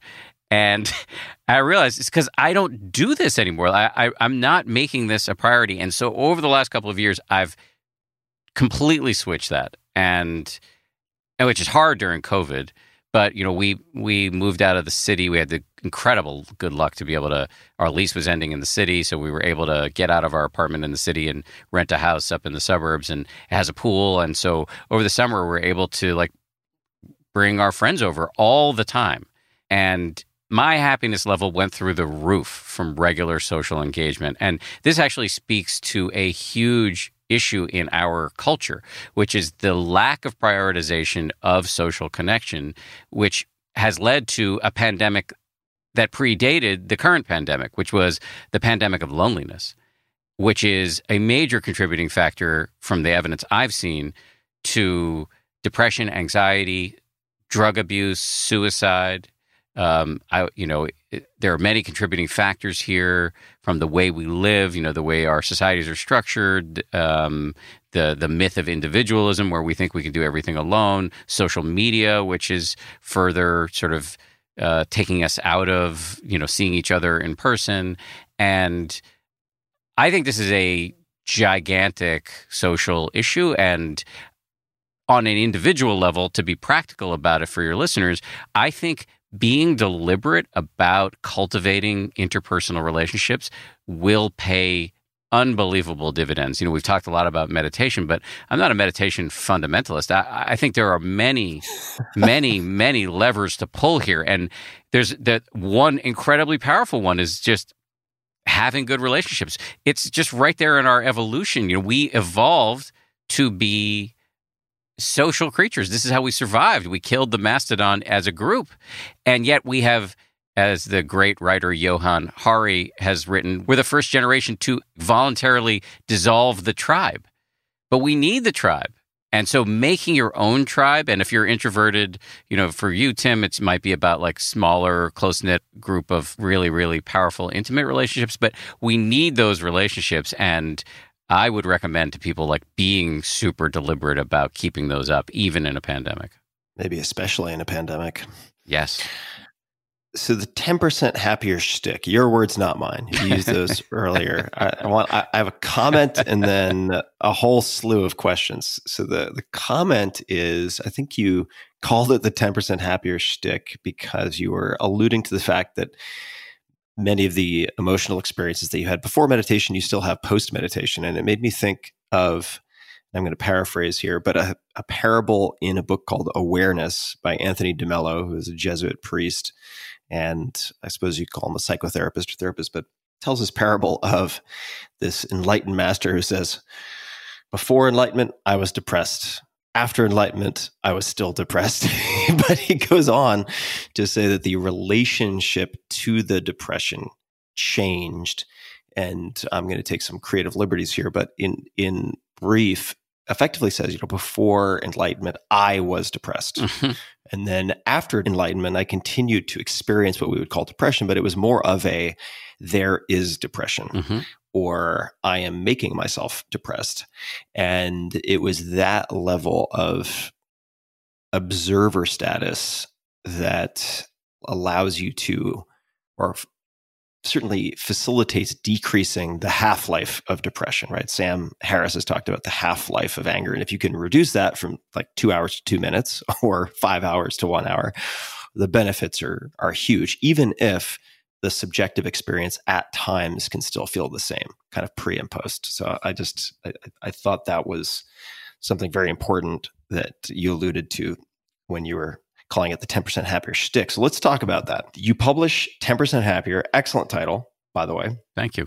And it does very well. It spawns all of these various businesses, apps, and so on that both contribute, I think, incredible tools to those who are open to them, and has also made you into, I'm going to use a little bit of hyperbole here, but a very unlikely self-help guru, right? So you have spent a lot of time as, and probably still do, as the skeptic, the debunker of self-help pundits in a sense. When you were writing or contemplating writing what became 10% Happier, how did you approach it? And I think there are probably quite a few things that I'm digging for here. And one is, how did you create a book that, or think about creating it, that ended up being very successful in a hugely crowded category, right? Because I would imagine at the time, if you had said to some of your friends, like, hey, I'm thinking about writing a book on meditation, they were like, well, yeah, if you want to be number 5,676,000 on the list of meditation books, knock yourself out. Nonetheless, it cut through the clutter. So how did you think about writing this book? I mean, you mentioned a little bit in brief earlier, but it really cut through and stood out so effectively in a crowded category. I would just love to hear anything that you would have to say about that. What I mentioned to Barbara Walters one time that I was working on this book, she turned to me and literally said, "Don't quit your day job." So I had no this was an complete, I say this as somebody who's already outed himself as an atheist or an agnostic or whatever, but like this was a complete leap of faith. I had no reason to believe this was going to be a success. I did not think it was going to be a success. I thought it was going to be mildly embarrassing and then go away. My publishers... let me push back just for a second, though. A book is a hell of a heavy lift. Like, that is not an easy thing to do. So what were you hoping this book would do? Because as we both know, book economics, if you are a huge outlier, can produce some income, but they're not the best. It's like relying on music royalties or something like that. Why do it? You might not have had high expectations, but maybe you had some hopes related to it. So for that amount of work. There was the fantasy, which I really was aware that was a fantasy. And then there was the thing that kept me going day to day. So the fantasy, yes, was that I was kind of like and still I am, like a B or C level network news person who, I worried about ever like really cutting through in that industry. And, also could see quite clearly that it's not an industry that's kind to its senior statesmen. So, what was my future here? And so like my fantasy was that I would create a whole new brand for myself in some ways, and that it would really help a lot of people who would reflexively reject meditation in the ordinary course of events, but if talked about in the right way, would really embrace it. And so that was my fantasy, but I didn't allow myself to indulge in that much because all the messages I was getting, including from my own publisher, were that this was not going to... First of all, I couldn't sell the book. I had a fancy book agent, and he got me one meeting. And that one editor, a lot of eggs in one basket. Yes, and that one editor bought it, but for very little money. And was the title 10% Happier at the time? Okay, so they then tried to bargain me up to 20 or 30% happier. And I was like, you don't get the joke. And they also at one point tried to get me to change the title to Be Happy Now, which I did have a real temper tantrum about that. And so it was not good. I mean, the initial print run was 15,000. I really didn't think it was going. I honestly didn't think it was going to succeed. But of course, I had the fantasies. But the thing that got me going from day to day, because I remember I had many conversations with people in my life, including my brother, who's really like my closest advisor and probably the smartest person I know. And I remember him just kind of marveling at like, dude, it took me 5 years to write that book. And he was just like, you are spending so much time on this thing and you have no idea, if it's going to be published or whether it's going to be a success, and what are you doing this for? And I think it was because I needed to figure this stuff out. And I know you know this, Tim, because you've written so many books. Like, there was a great expression I heard once that you should only write a book if you have to. And I felt like I had to write this book because I was trying to figure out these incredibly important issues to me around anxiety and ambition and the voice in the head and the remedies for that or the ways to work with it. I only fully started to get some level of understanding as I was writing. And so that's really what kept me going. 5 years. That's a long time. Yeah. When did you have... The book I'm writing now is, much to the consternation of the people in my orbit, is going to take me at minimum 4. What are you working on right now? Can you say? Or is that sure. undercover? I think it's similar to what you're working on in some ways, is because I know you're writing a book about healing. And I would say I've only recently started using this formulation of, I think it's a book about love. Which is, and I think love has gotten a really bad rap because it comes down to us through Hollywood movies and love songs and All You Need Is Love, which I love that song, but like it's definitely not true. Like you also need to brush your teeth and whatever. There are lots of other things you need. And I also think we don't think about love in the right way. Our understanding is kind of limited to the romantic or maybe the way we feel about our kids, but in a lot of Buddhist circles, that you can think about love as kind of anything north of neutrality, just like the human capacity to care. And you can also think of it as omnidirectional, which I think is perhaps the most interesting aspect here, which is, and this gets to the hug the dragon aspect of it. It's like, if you can start to love yourself, and I don't mean love yourself like you're walking around giving yourself hugs or talking about how great you are, but like, have some warmth towards your own inner ugliness. Or as Ram Dass has said before he passed, he said, it's not about defeating your neuroses, it's about becoming a connoisseur of them.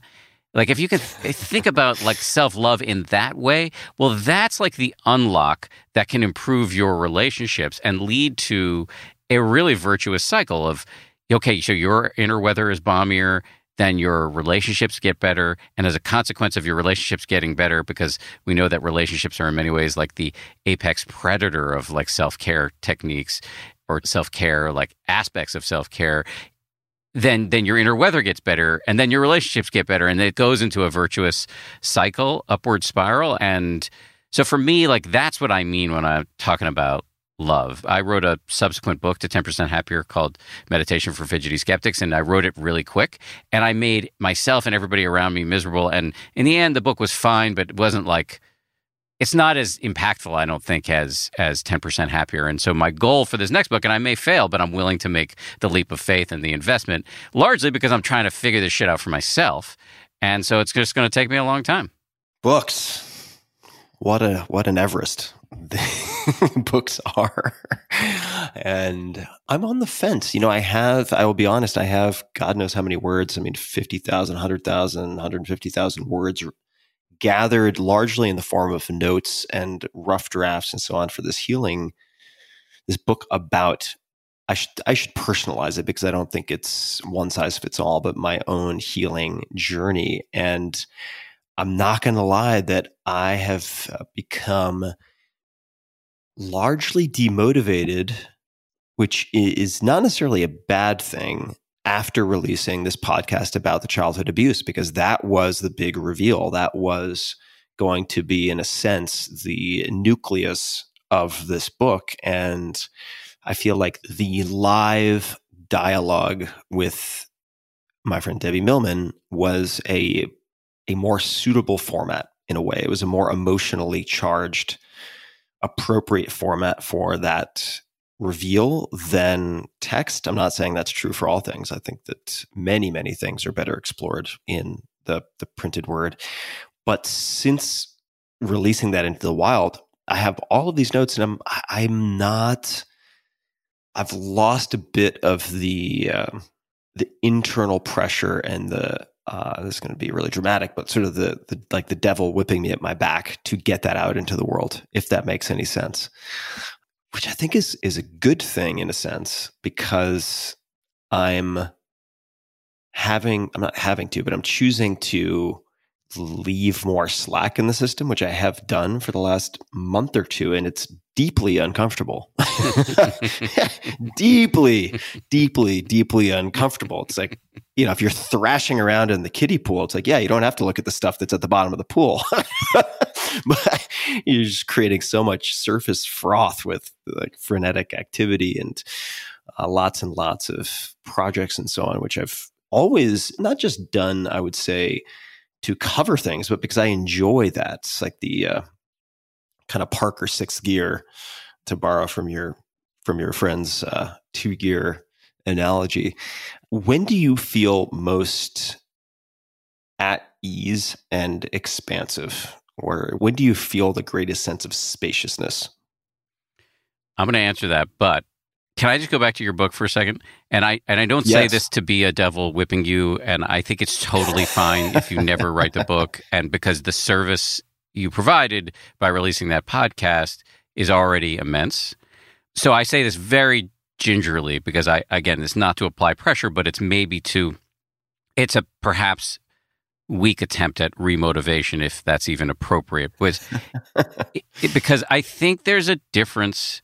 I mean, because the podcast was stupendous in many ways. Because of course, for people who suffered trauma, and as you guys exposed on there, or described on there, it may be as high as 1 of every 3 women and 1 in every 6 men, and perhaps even higher given the shame around reporting it among men. So that's a huge population. But beyond that, there were the themes that you described that really resonated with me, who luckily didn't suffer any childhood abuse.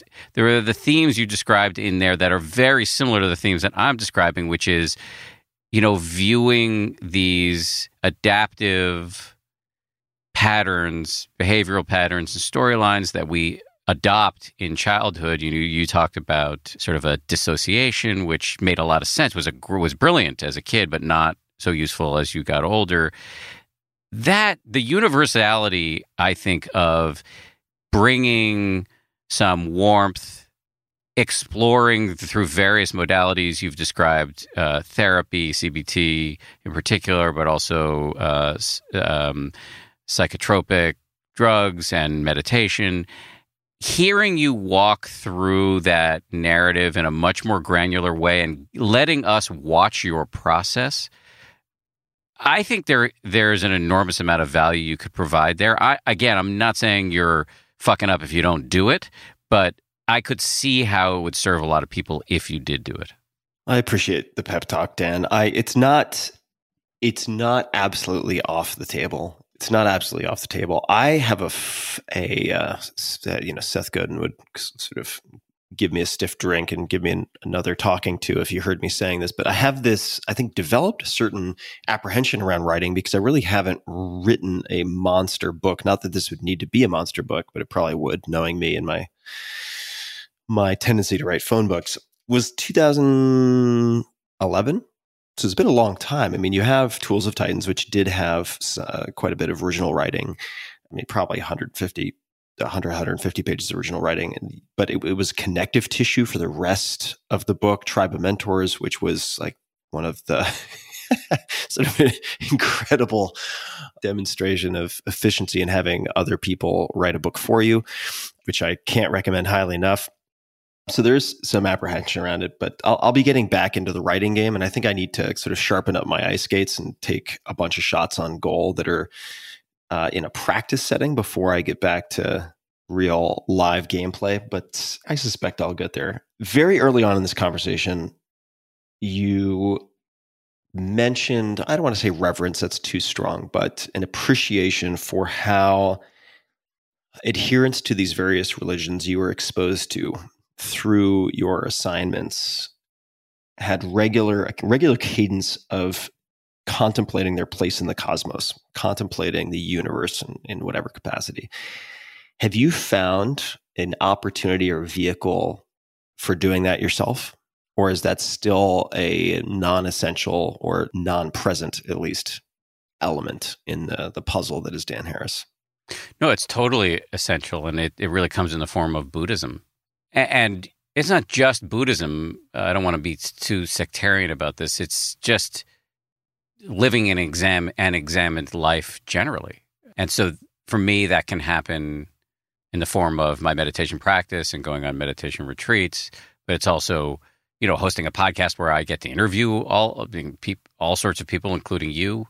It's listening to other people's podcasts, yours, Sam's, our mutual friend, Peter Attia.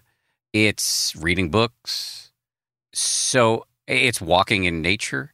It's anything that can jar you out of the constricted sense of being an ego, being a small self, peering fretfully out at the world through your eye holes, and more into, God, this is where you get into the sort of cliched stuff, but like feeling connected. And so I haven't toyed much with psychedelics, although I'm very interested in it. But, you can get that in psychedelics. I can get it pretty easily in meditation. I can get it in socializing with my friends.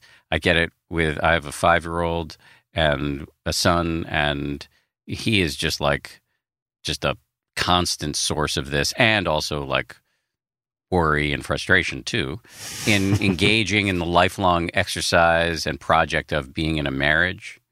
So there's so many, for me, it seems like such a target-rich environment for contemplating externally and internally. I mean, that has been just such an incredible shift in my life since those days when I was reluctantly exposed to, the faithful, and had that inchoate sense of maybe there was something I was missing, but I didn't want exactly what these guys were doing. I feel like I've figured that out. I mean, I haven't figured out much, but I've figured out the various access points for me to start this investigation. Just a quick side note on psychedelics for people who may not have any exposure to other conversations about them. This may seem odd, but I just pulled it up because I thought it might be fun and instructive for folks. There's a book called The Island, written by Aldous Huxley. Oh, yeah, I've read it. And so Aldous Huxley also wrote Doors of Perception, considered The Island his most important work. It was a novel about Pala, this utopian island. And there's this psychedelic brew, psychedelic medicine called moksha medicine. And there's a portion, if you don't mind me sort of indulging myself on this podcast, I'll just read this real briefly. So here we go. This is a dialogue between two characters in the novel. The moksha medicine takes you to the same place you get to in meditation. So why bother to meditate? You might as well ask, why bother to eat dinner? But according to you, the moksha medicine is dinner.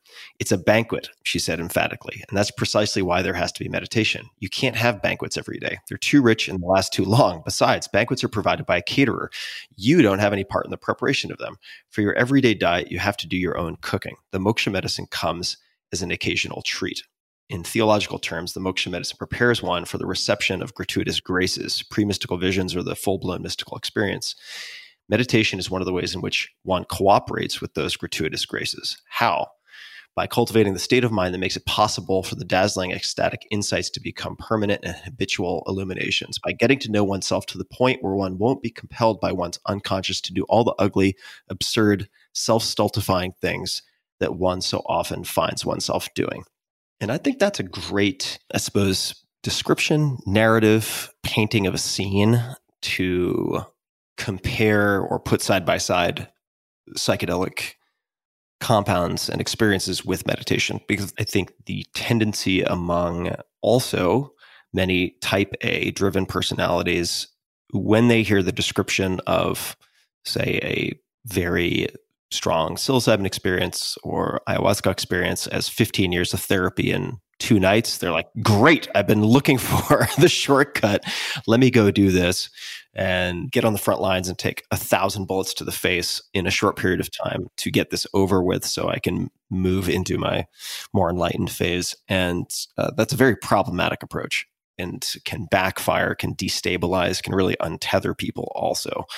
I used the expression ontological hives earlier in the conversation, which I don't know, I'm not sure where that came from, but there is a term that I don't know if the scientist would be comfortable with me using his name, but very well-known scientist would call ontological shock, where people come out of these experiences so, I'll just use the same word, destabilized because of the richness, vividness, comprehensiveness of their experience under psychedelics, that they lose their faith in the fidelity and the realness of this, let's call it ordinary reality.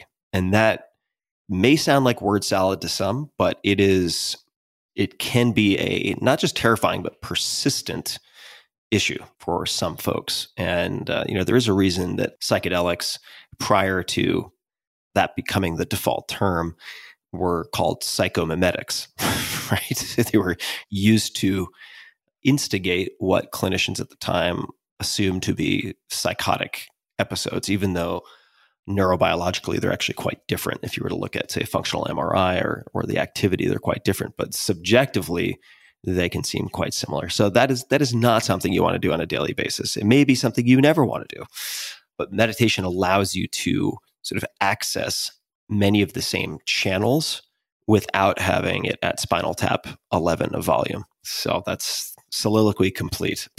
But if we flash forward, say, 3 years, I like 3 years for these kind of thought exercises, for you to be, in retrospect, looking back at the past 3 years, this is 3 years from now, what would you like to see in your own life? That's deliberately very broad. But if we were to flash forward to Dan Harris 3 years from today and sort of ask, are you happy with the last 3 years? Are you satisfied? Are you content? Pleased? Choose your adjective. What assessment would you run? What are the things you would look for? Anything in particular? Well, look, there's a superficial level that's not unimportant, but the superficial level of, I'm really focused on, professionally, on building a brand and a company that is going to help a lot of people and grow and be good for our employees. And, writing the book is sort of related to that. And so all of that stuff, which I would put on the more superficial end of the spectrum, while again, not being unimportant, that's there. I would say deeper is this stuff, again, just to invoke this cheesy little hug the dragon phrase, that seems to me like to be incredibly onward leading and to have profound ripple effects for every aspect of my existence. The more I can switch my response to my own, to use this phrase again, sort of inner ugliness from anger or just sort of blind obedience to a sort of slightly amused warmth, that just strikes me as really consequential in terms of how I'm treating myself and then how I'm treating other people and then all of the ramifications of that dynamic. And so it will show up in lots of ways, like how am I about, my own feelings about my own body or toward food or toward productivity, or how am I in my marriage? How is all of that modeling, which of course your kid's going to see, how is that all impacting him and what kind of human he's going to become and all of the ripple effects of his actions in the world? So yeah, that seems like the project to me. And it's not just as simple as, you talked before about and I didn't respond to it because we moved on, but you were talking before about selflessness or not self, the idea in Buddhism that there is no solid self here. So instead of saying I'm angry, you can just say there is anger. And I see that as related to it's not just that you have a warm relationship to your anger. You see that the anger isn't as solid, identifying with it as my anger, instead of seeing it, and this is kind of radical, as nature. We again think of ourselves as atomized individual egos, right? Just nature is outside of us. We're looking at it through this lens of me. But absolutely, it can't be true to go to the cliche about the atoms that make up your body are from the first exploded stars. You are part of nature.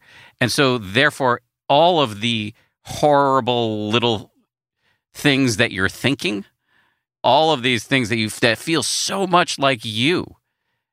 That's nature too. And that helps you not identify with it. It doesn't have to be your anger anymore. It can just be anger. And so the combination of viewing it with some warmth and then viewing it as just nature, as a selfless phenomenon that you don't have to claim, that project seems like I would love to be further and further along in the development of those twin mutually reinforcing capacities over the next 3 years. Yeah, me too. You mentioned the weather patterns earlier in the conversation, right? I mean, I very rarely, I would say never, get angry at the day for being overcast or raining or fill in the blank, right? So getting closer to that level of equanimity, detachment / connection with the occurrences of emotions and viewing them similarly, that's something to aspire to. You can view your emotion as a weather pattern. This is not my analogy, but exactly. you can view what is a hurricane or any storm. It's a confluence of meteorological atmospheric events that come together to create a storm, but you can't find any core to the storm. There is no essential nugget of storm. It's a coming together of a variety of phenomena, and the same is true for your anger, but we just don't see it that way. And so starting to just play with the idea of like this anger may just be a naturally occurring phenomenon, just like a storm, as Joseph Goldstein often says, takes the nutriment of I out of it and makes it so much less loaded.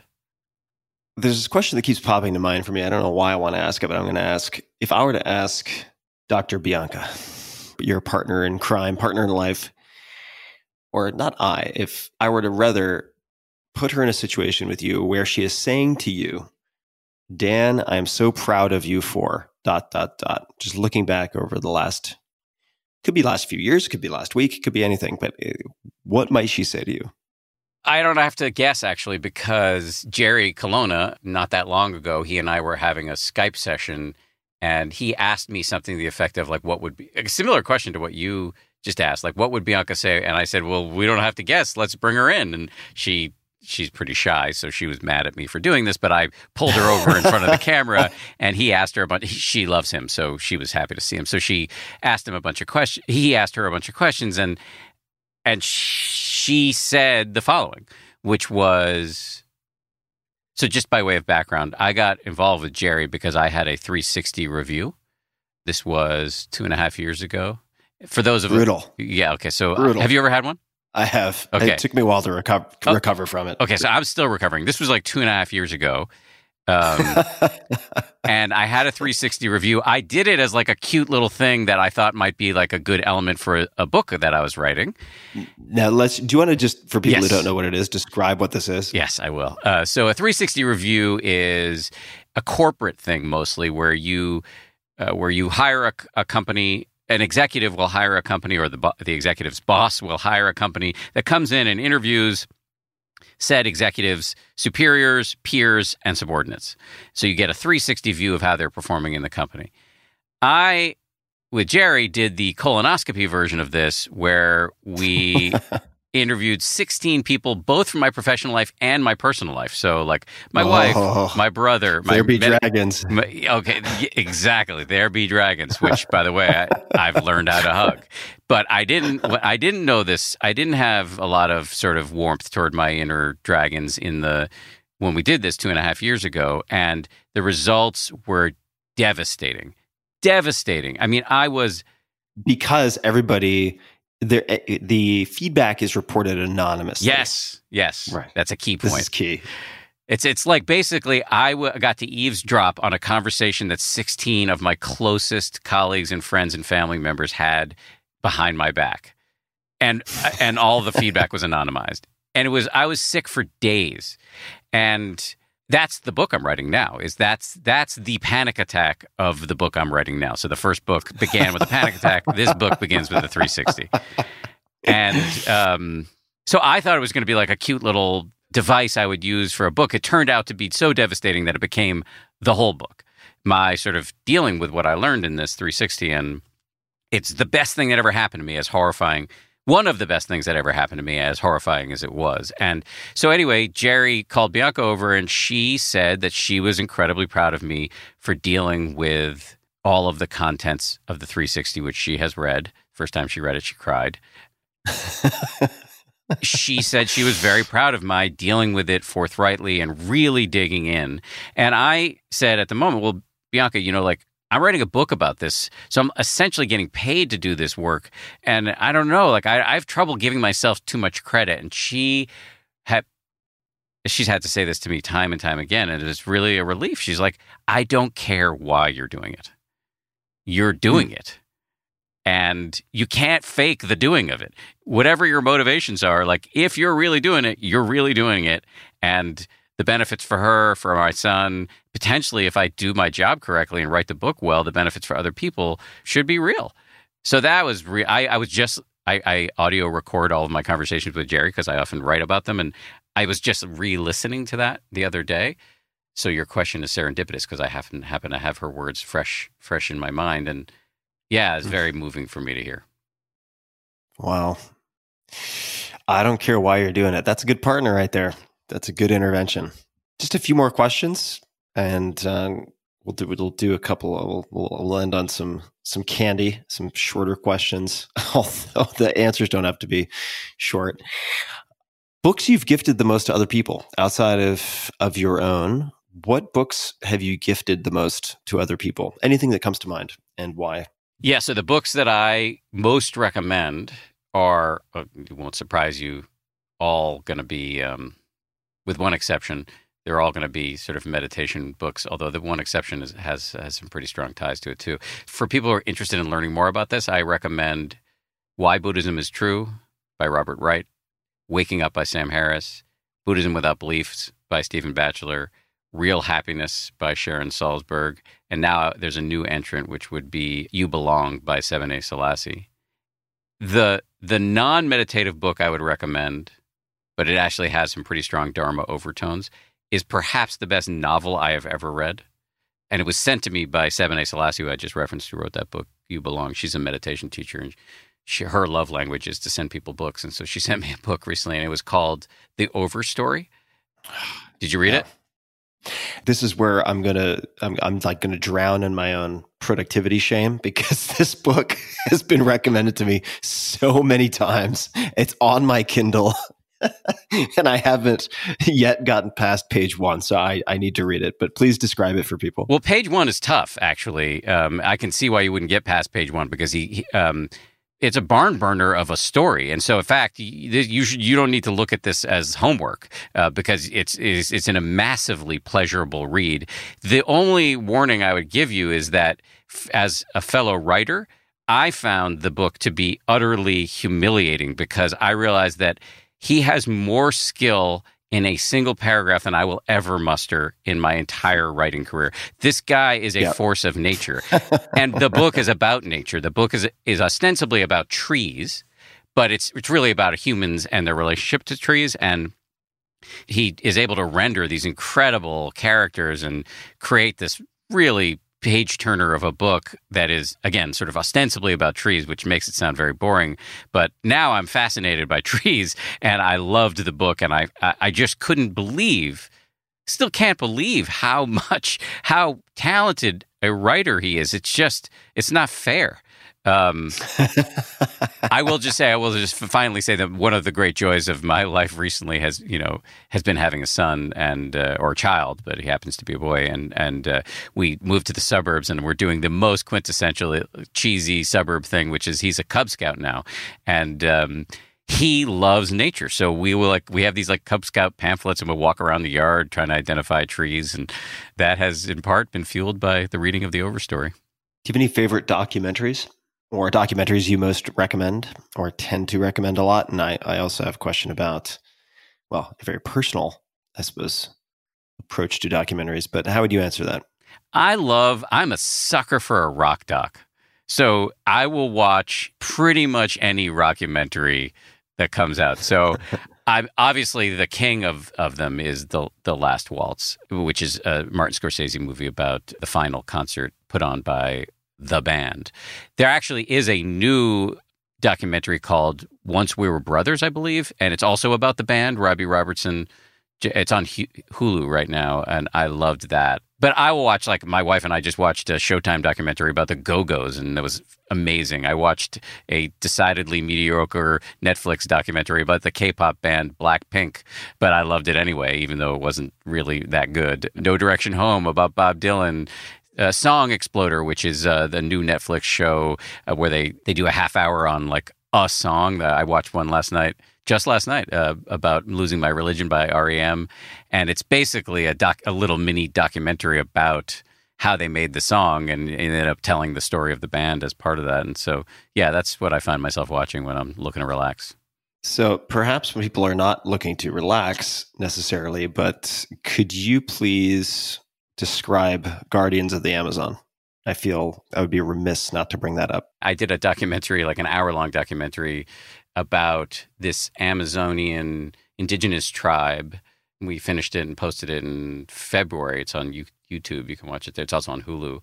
And I went and followed this indigenous tribe. They started their own paramilitary organization to go out and do this incredibly dangerous thing of arresting illegal loggers. Illegal loggers are basically the tip of the spear when it comes to deforestation. The way it works is the loggers come in, they take all the valuable trees, and then people come in and flatten the whole part of the forest and turn it into grazing land for cattle.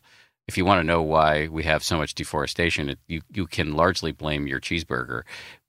This tribe, though, is incredible, and we embedded with them on a mission, and we were right. It's just like so much action unfolded in front of our lenses as they went out and found these loggers, and they're armed with bows and arrows, machetes, muskets, rifles, pistols. It is extraordinary.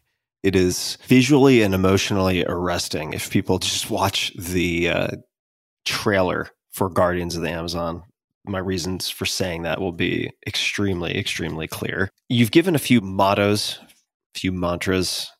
If you had a billboard, metaphorically speaking, to reach billions of people, message to put up, could be a quote, could be a word, could be an image, could be anything at all, what might you put up on that billboard? I don't know if this would work on a billboard, but the most exciting idea I've ever encountered, and I think it's now my job on the planet to spread the word about this, which is in part why I was badgering you about writing your book, because I think your book makes this point, will make this point in a beautiful way. The most exciting idea is that the mind is trainable, that we are not stuck with all of the things we don't like about ourselves, that you can, through various modalities, including meditation, therapy, psychedelics, walks in nature, working on your relationships. There's so many ways that you can train your mind. I'm obsessed with music, and I used to, back when record stores were a thing, I would always go to Newbury Comics in Boston and spend an hour or so flipping through the new records, and they would have this like whiteboard that listed all of the upcoming releases. When I was so interested to see like what new records were going to come out, and there was an expression above the list, and it said, "All dates can change, so can you." That is the truth, dude. Like, you can change, and like you've demonstrated. This is why I was so sort of galvanized by listening to your podcast, and I knew some of it because when you came in to do my podcast a while ago, you actually, I think we had stopped rolling, but you had told me some of this story, and so I was aware of some of what I was going to hear on the podcast. But just hearing more about the work you've done to recover from this grievous injury makes that point that we can change. I'm not saying it's going to be easy, but it is doable. Yeah. And what are the options? Yeah. All dates can change, and so can you. I like it. And that stuck, clearly. I mean, that I guess, what was it? Sign, poster, board, the letters that fit into those grooves. I'm just imagining one of those announcement boards in high school. All dates can change, and so can you. I think that's a good place to start to wrap up. Dan, is there anything else you would like to say, request, complaints, comments, anything you would like to posit or request of my audience listening? No, I'm very grateful to you for having me on. Thank you. And it was really fun. So that's all I have to say. This has been a whole hell of a lot of fun. Dan, I always enjoy our conversations and can't wait to see the new book when that is done. And people can find you online quite easily. They can find the book, 10% Happier. Also the follow-up, Meditation for Fidgety Skeptics, a 10% Happier how-to book.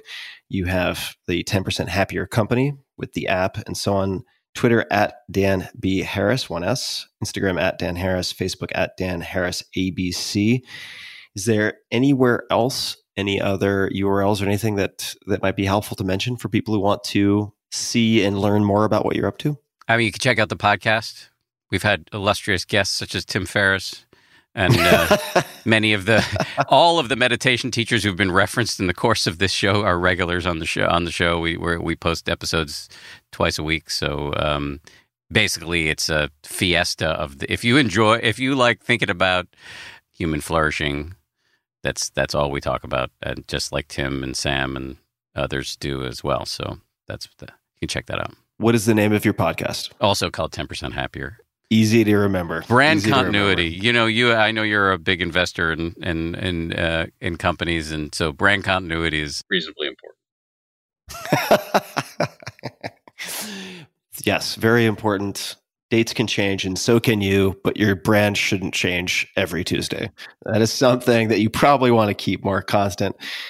Dan, once again, thank you so much for taking the time. This was just a great way to wrap up this week. We're recording on a Friday, and really appreciate also what you're doing in the world and what you're sharing. I think it's incredibly valuable and incredibly practical, also coming at it from the perspective of a skeptical, investigative, wartime journalist who is loath to believe in any mythologies or fairy tales.